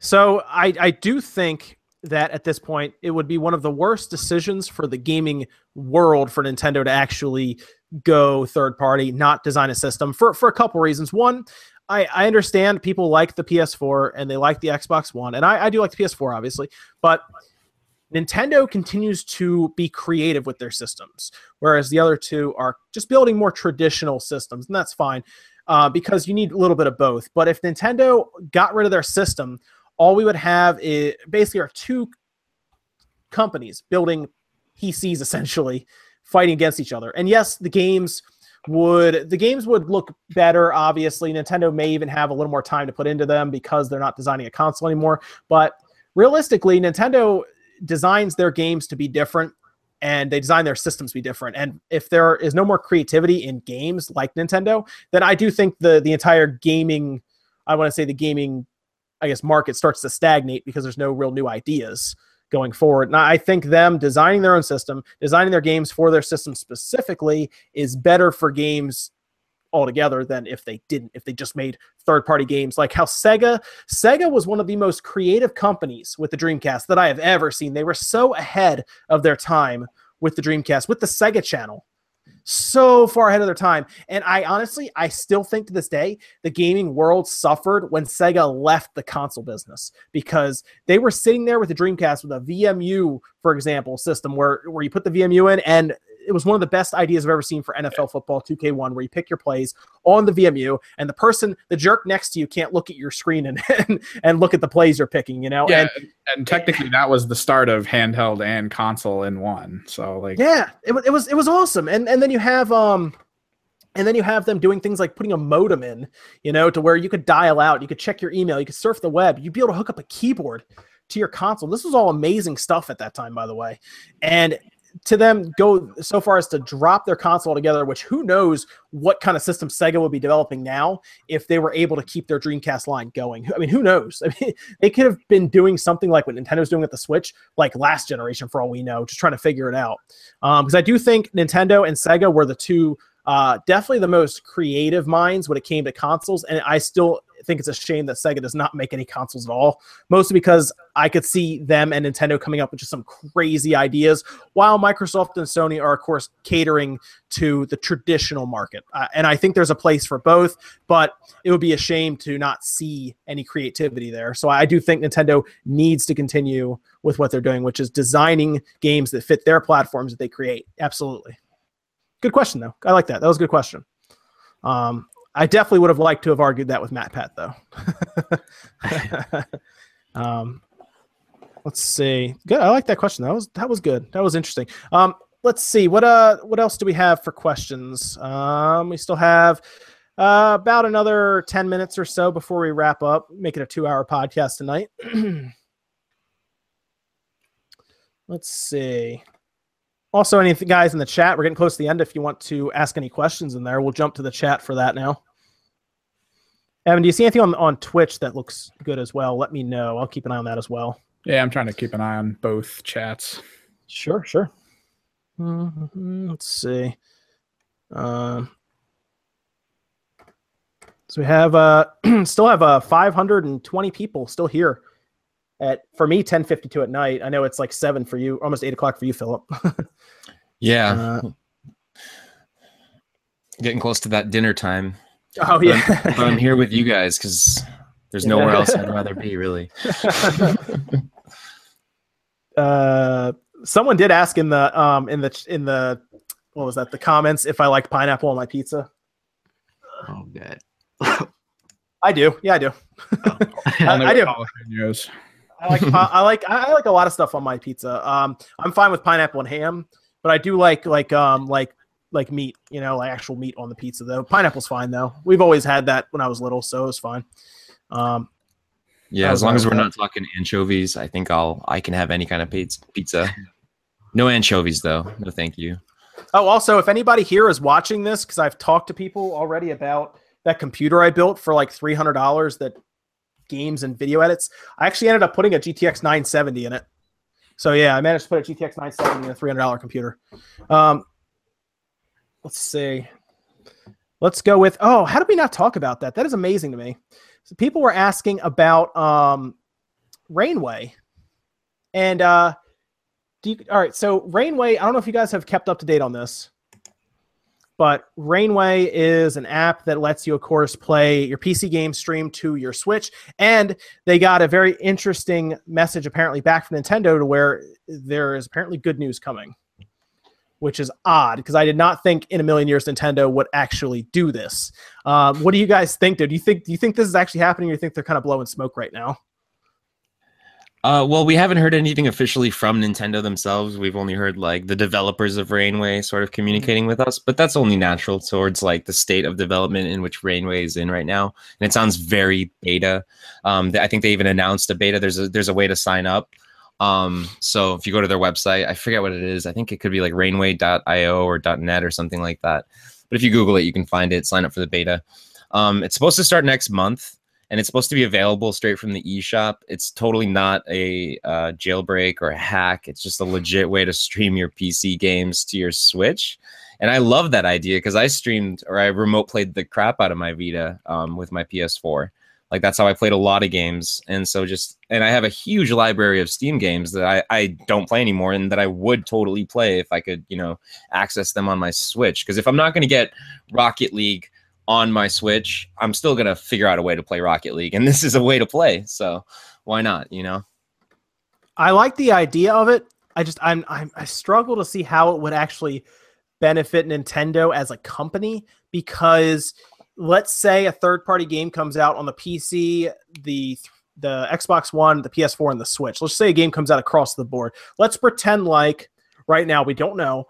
Let's pretend like Assassin's Creed is going to all of the systems, and you have a Switch and you have a PC, but you want the portability factor, but you don't want to suffer with maybe visuals. You want to be able to walk around the house with it. You're not going to leave the house with the Switch. I still really don't leave the house with my Switch, so I would want the portability factor. But what would stop you from just buying it on the PC and then not giving Nintendo any money at that point? That would be my only concern there is I don't know how much it would benefit Nintendo to let this free app exist on their marketplace. That's true. But I think at the same time, like the idea of people being able to they'd still have to go buy the Switch. They still have to own a Switch. You know what I mean? So they're making that initial purchase, but I don't see myself, and I don't think I've ever heard of anyone just, well, actually, I was going to say, I don't think I've ever heard of anyone buying a Vita and then only using it for remote play, but I'm sure there are a lot of people out there that maybe primarily use their Vita that way, and they don't buy any new Vita games anymore because they're not into the whole third party or the crazy Japanese RPGs that are coming out on there. But, at the same time, I do think that it's possible that Nintendo would just be open to working with third parties even more just now. This is how dedicated they are to the third parties. They're just sure, you guys want to try it? We'll see how it works. That's true. I think they need to also heavily screen that app to make sure there's no way it could be an exploit can be sent through it, for example. That's another thing too. Yeah. Yeah, I feel like that's what the big holdup is, next to maybe them evaluating it as from a business sense. Nintendo Ultra, would you use Rainway a lot, or would that just be something you would kind of just have just for fun, I guess, to try out now and then? I think that would just be there for fun because I don't know if it would actually go through because I think you have to I don't know how bad the latency would be because it is streaming, right? So I don't know. So I'm still kind of unsure about it. Got to try it before you buy it, huh? Yeah. Yeah. Here's the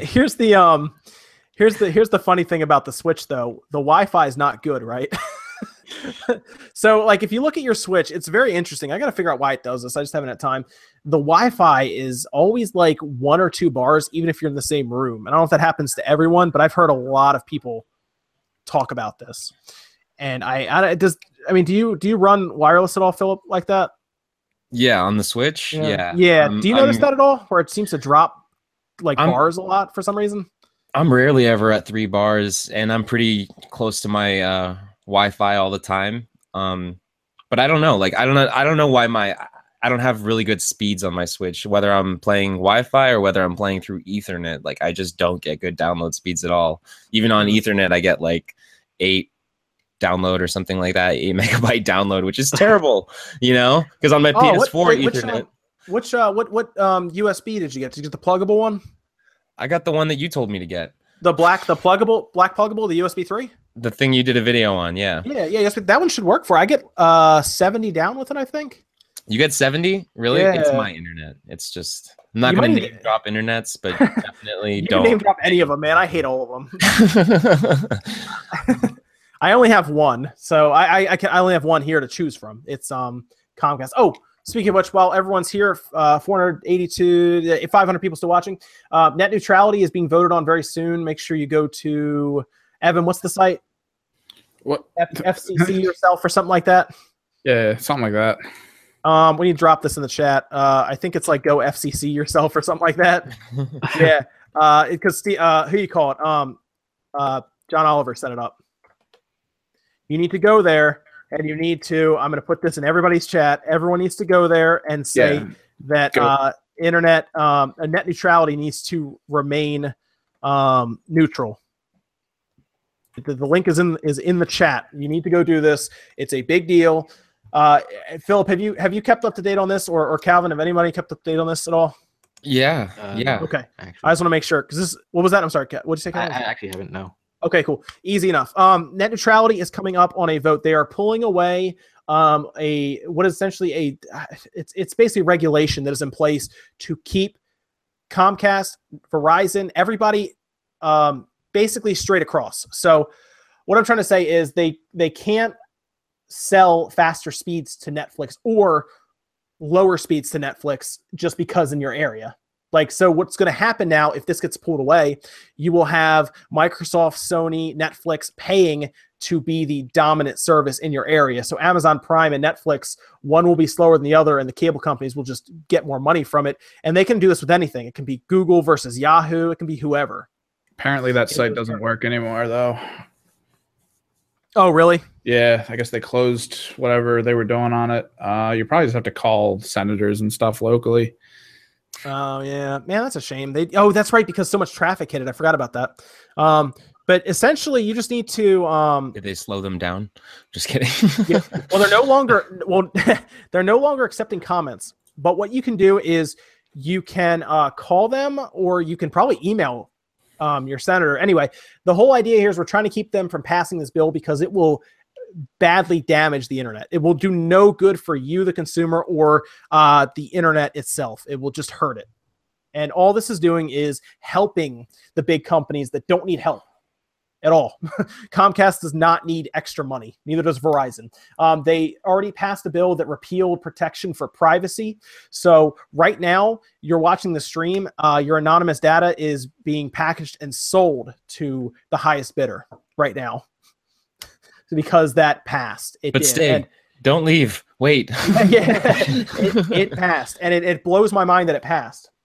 So I don't know what to say there, because it's just making the richer rich. You know, the rich richer. Yeah. There's getting more money from us. It's the craziest thing. And keep in mind, it doesn't matter who passed it, Republican, Democrat, I don't care. It goes down to the senators and people. They're all getting paid money from these companies because it doesn't affect them. They put out a bill that says their information won't be tracked. Like, wow. How obvious does this get? Yeah, so do everything you can to let your senator know, or your representative in general, know that you are not happy, okay?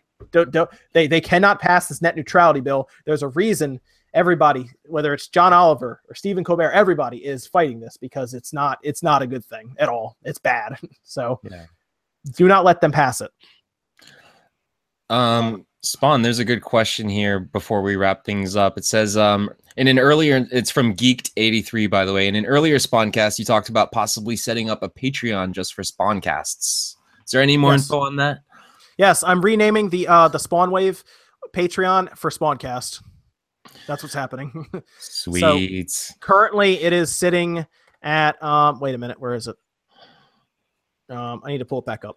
Here's the Patreon for Spawnwave. I'm just renaming it to the Spawncast Patreon. And what that is going to do is the money is going to go towards equipment for anyone who needs it on the Spawncast. I saw you bought a new microphone, Philip, recently. Yes, I did. Here it is. There you go. See, oh, wait, do you have it in front of you? There it is. Right there. Oh, there you go. Yeah. So like stuff like that is stuff I'd like to cover. Cameras. There is a really nice, what is it called? It's like you can basically be able to plug our DSLR cameras into our computers. And we'd be able to use those instead of webcams. So it would look better. It look a million times better. There's a lot of stuff I'd like to do. I'd like to actually build our own host to even host this entire thing on. And of course, it goes towards, believe it or not, I don't understand this still. Podcasting costs more money than you'd think, as in storing your podcasts. It's the craziest thing. I don't understand why, because YouTube stores obscene amounts of video. Anyway, it costs money. I have to pay monthly to store our podcasts that I upload to SoundCloud and iTunes. But the idea here is, yes, that's what's going to happen.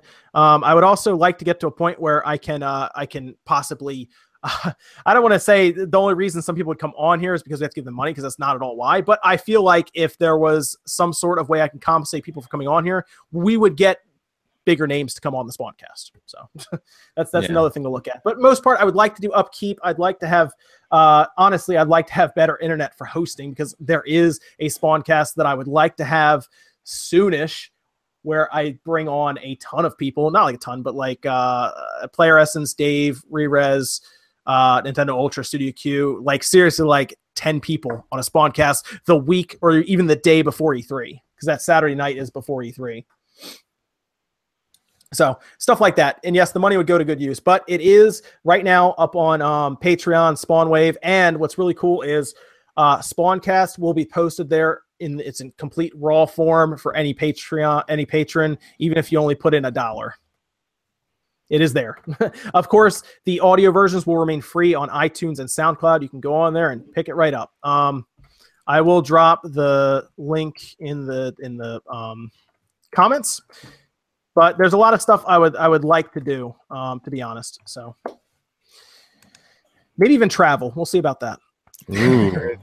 I would love to do some. Well, no, here's the thing I haven't really talked about. I would love to do some off-site Spawncast stuff live. The Spawn tour. Yeah, man. Yeah. No, we're gonna go to what you call it. Actually, I think I can get Commonwealth on here. So I would like to go to we're gonna do Too Many Games, right? We're gonna do an off-site Spawncast at Too Many Games. So that'll be fun, as long as the hotel's internet holds up. But like stuff like that. There's a lot of stuff I would like to do with the podcast, with the channel, and kind of move on from there. So, and then I like having people from YouTube kind of join. Like I like having like Calvin from Nintendo Ultra. You know, it was really, really nice of you to join us here and spend your time, because I know usually you're streaming around this time, right? Yeah. So there you go. See, you took time from streaming to come here and hang out with us. So stuff like that. It's all community based. Like we get Shane from Rerez, who comes on here, who has a ton of subscribers, but he still spends the time and comes on here. So, but that is the plan. That's pretty much why the Patreon exists right now, is to try to build up to where we can do stuff like that, or get like if somebody's microphone messes up. Like I still run on the Snowball, and you have like a Rode one now, don't you, man? Yeah. I think I passed you on the mic situation. Yeah. Although I do have multiple lapel mics now, so there you go. But stuff like that. So that's really what it's going towards. I'm not really using the Patreon for anything personal, to be honest. It's just going to be for that. So that is the goal. I have YouTube in the channel for all of those expenses, but yes, know that your money's going good place. Anyway, I think that's another person I'm working on as well. Just to give some heads up, I'm trying to talk to people like Sean over at RGT85. I'll probably be sending him a message, and I'll probably send if he has time. I know he streams a lot. I'll probably send Obi-Wan a message. And then some other people, but I will definitely have someone like Studio Q. I'll try to get on our big one. Calvin, I'd like to have you back for that as well if you're available. All right, cool. For the big Spawncast, that is one I'd like to try to get, believe it or not, to like almost 1,000 viewers. So I think it'll be fun. I think we can do it. I think if we can get like 500, what do we have last week? 600? 630, so. I think, last week with Dave. And then, of course, we'll have Shane and OJ and everybody on. So that is the plan. It'll be a lot of fun, I think. Yeah. And what I really want to do, again, with Spawncast is do some stuff where like Philip and I do some gameplay stuff over Twitch, because I want to get the Twitch going as well. So yeah. Some Mario Kart, maybe. Some Puyo Puyo, Tetris, whatever multiplayer competitive stuff that Spawnwave can kick my butt in. You guys want to see him kick my butt in? I will say, if there's anybody you guys want to see on the Spawncast, bug them on Twitter. Send them Twitter messages and ask when they'll be on Spawncast. I see a lot of you guys throwing a lot of names out in the chat. Just start bugging them on Twitter. Just spam them. Just don't stop. As relentless as possible. Just bug and be like, hey, when are you going on the Spawncast, man? Thank you so much, guys, for watching Spawncast episode 7 with Calvin from Nintendo Ultra, Philip, and then, of course, Evan. Make sure you subscribe to Spawn Wave Media. Also, subscribe to Philip. And I guess, what's that? Kimmerix Games, Evan, or Kimmerix Project for art? Kimmerix Games for Games, Kimmerix Project, which I'll put my name in the chats. Okay. And then, of course, Nintendo Ultra. Make sure you check out his channel as well. I think if you just type Nintendo Ultra in, it'll kind of fill in the blanks where like the numbers are, because I did that and it showed up. So you're good on that. Make sure you check him out as well. And that'll do it for us here, guys. Check us out next Saturday night. We'll have another guest on 9 p.m. Eastern, 6 p.m. Pacific if you're on the West Coast. And we'll see you guys then.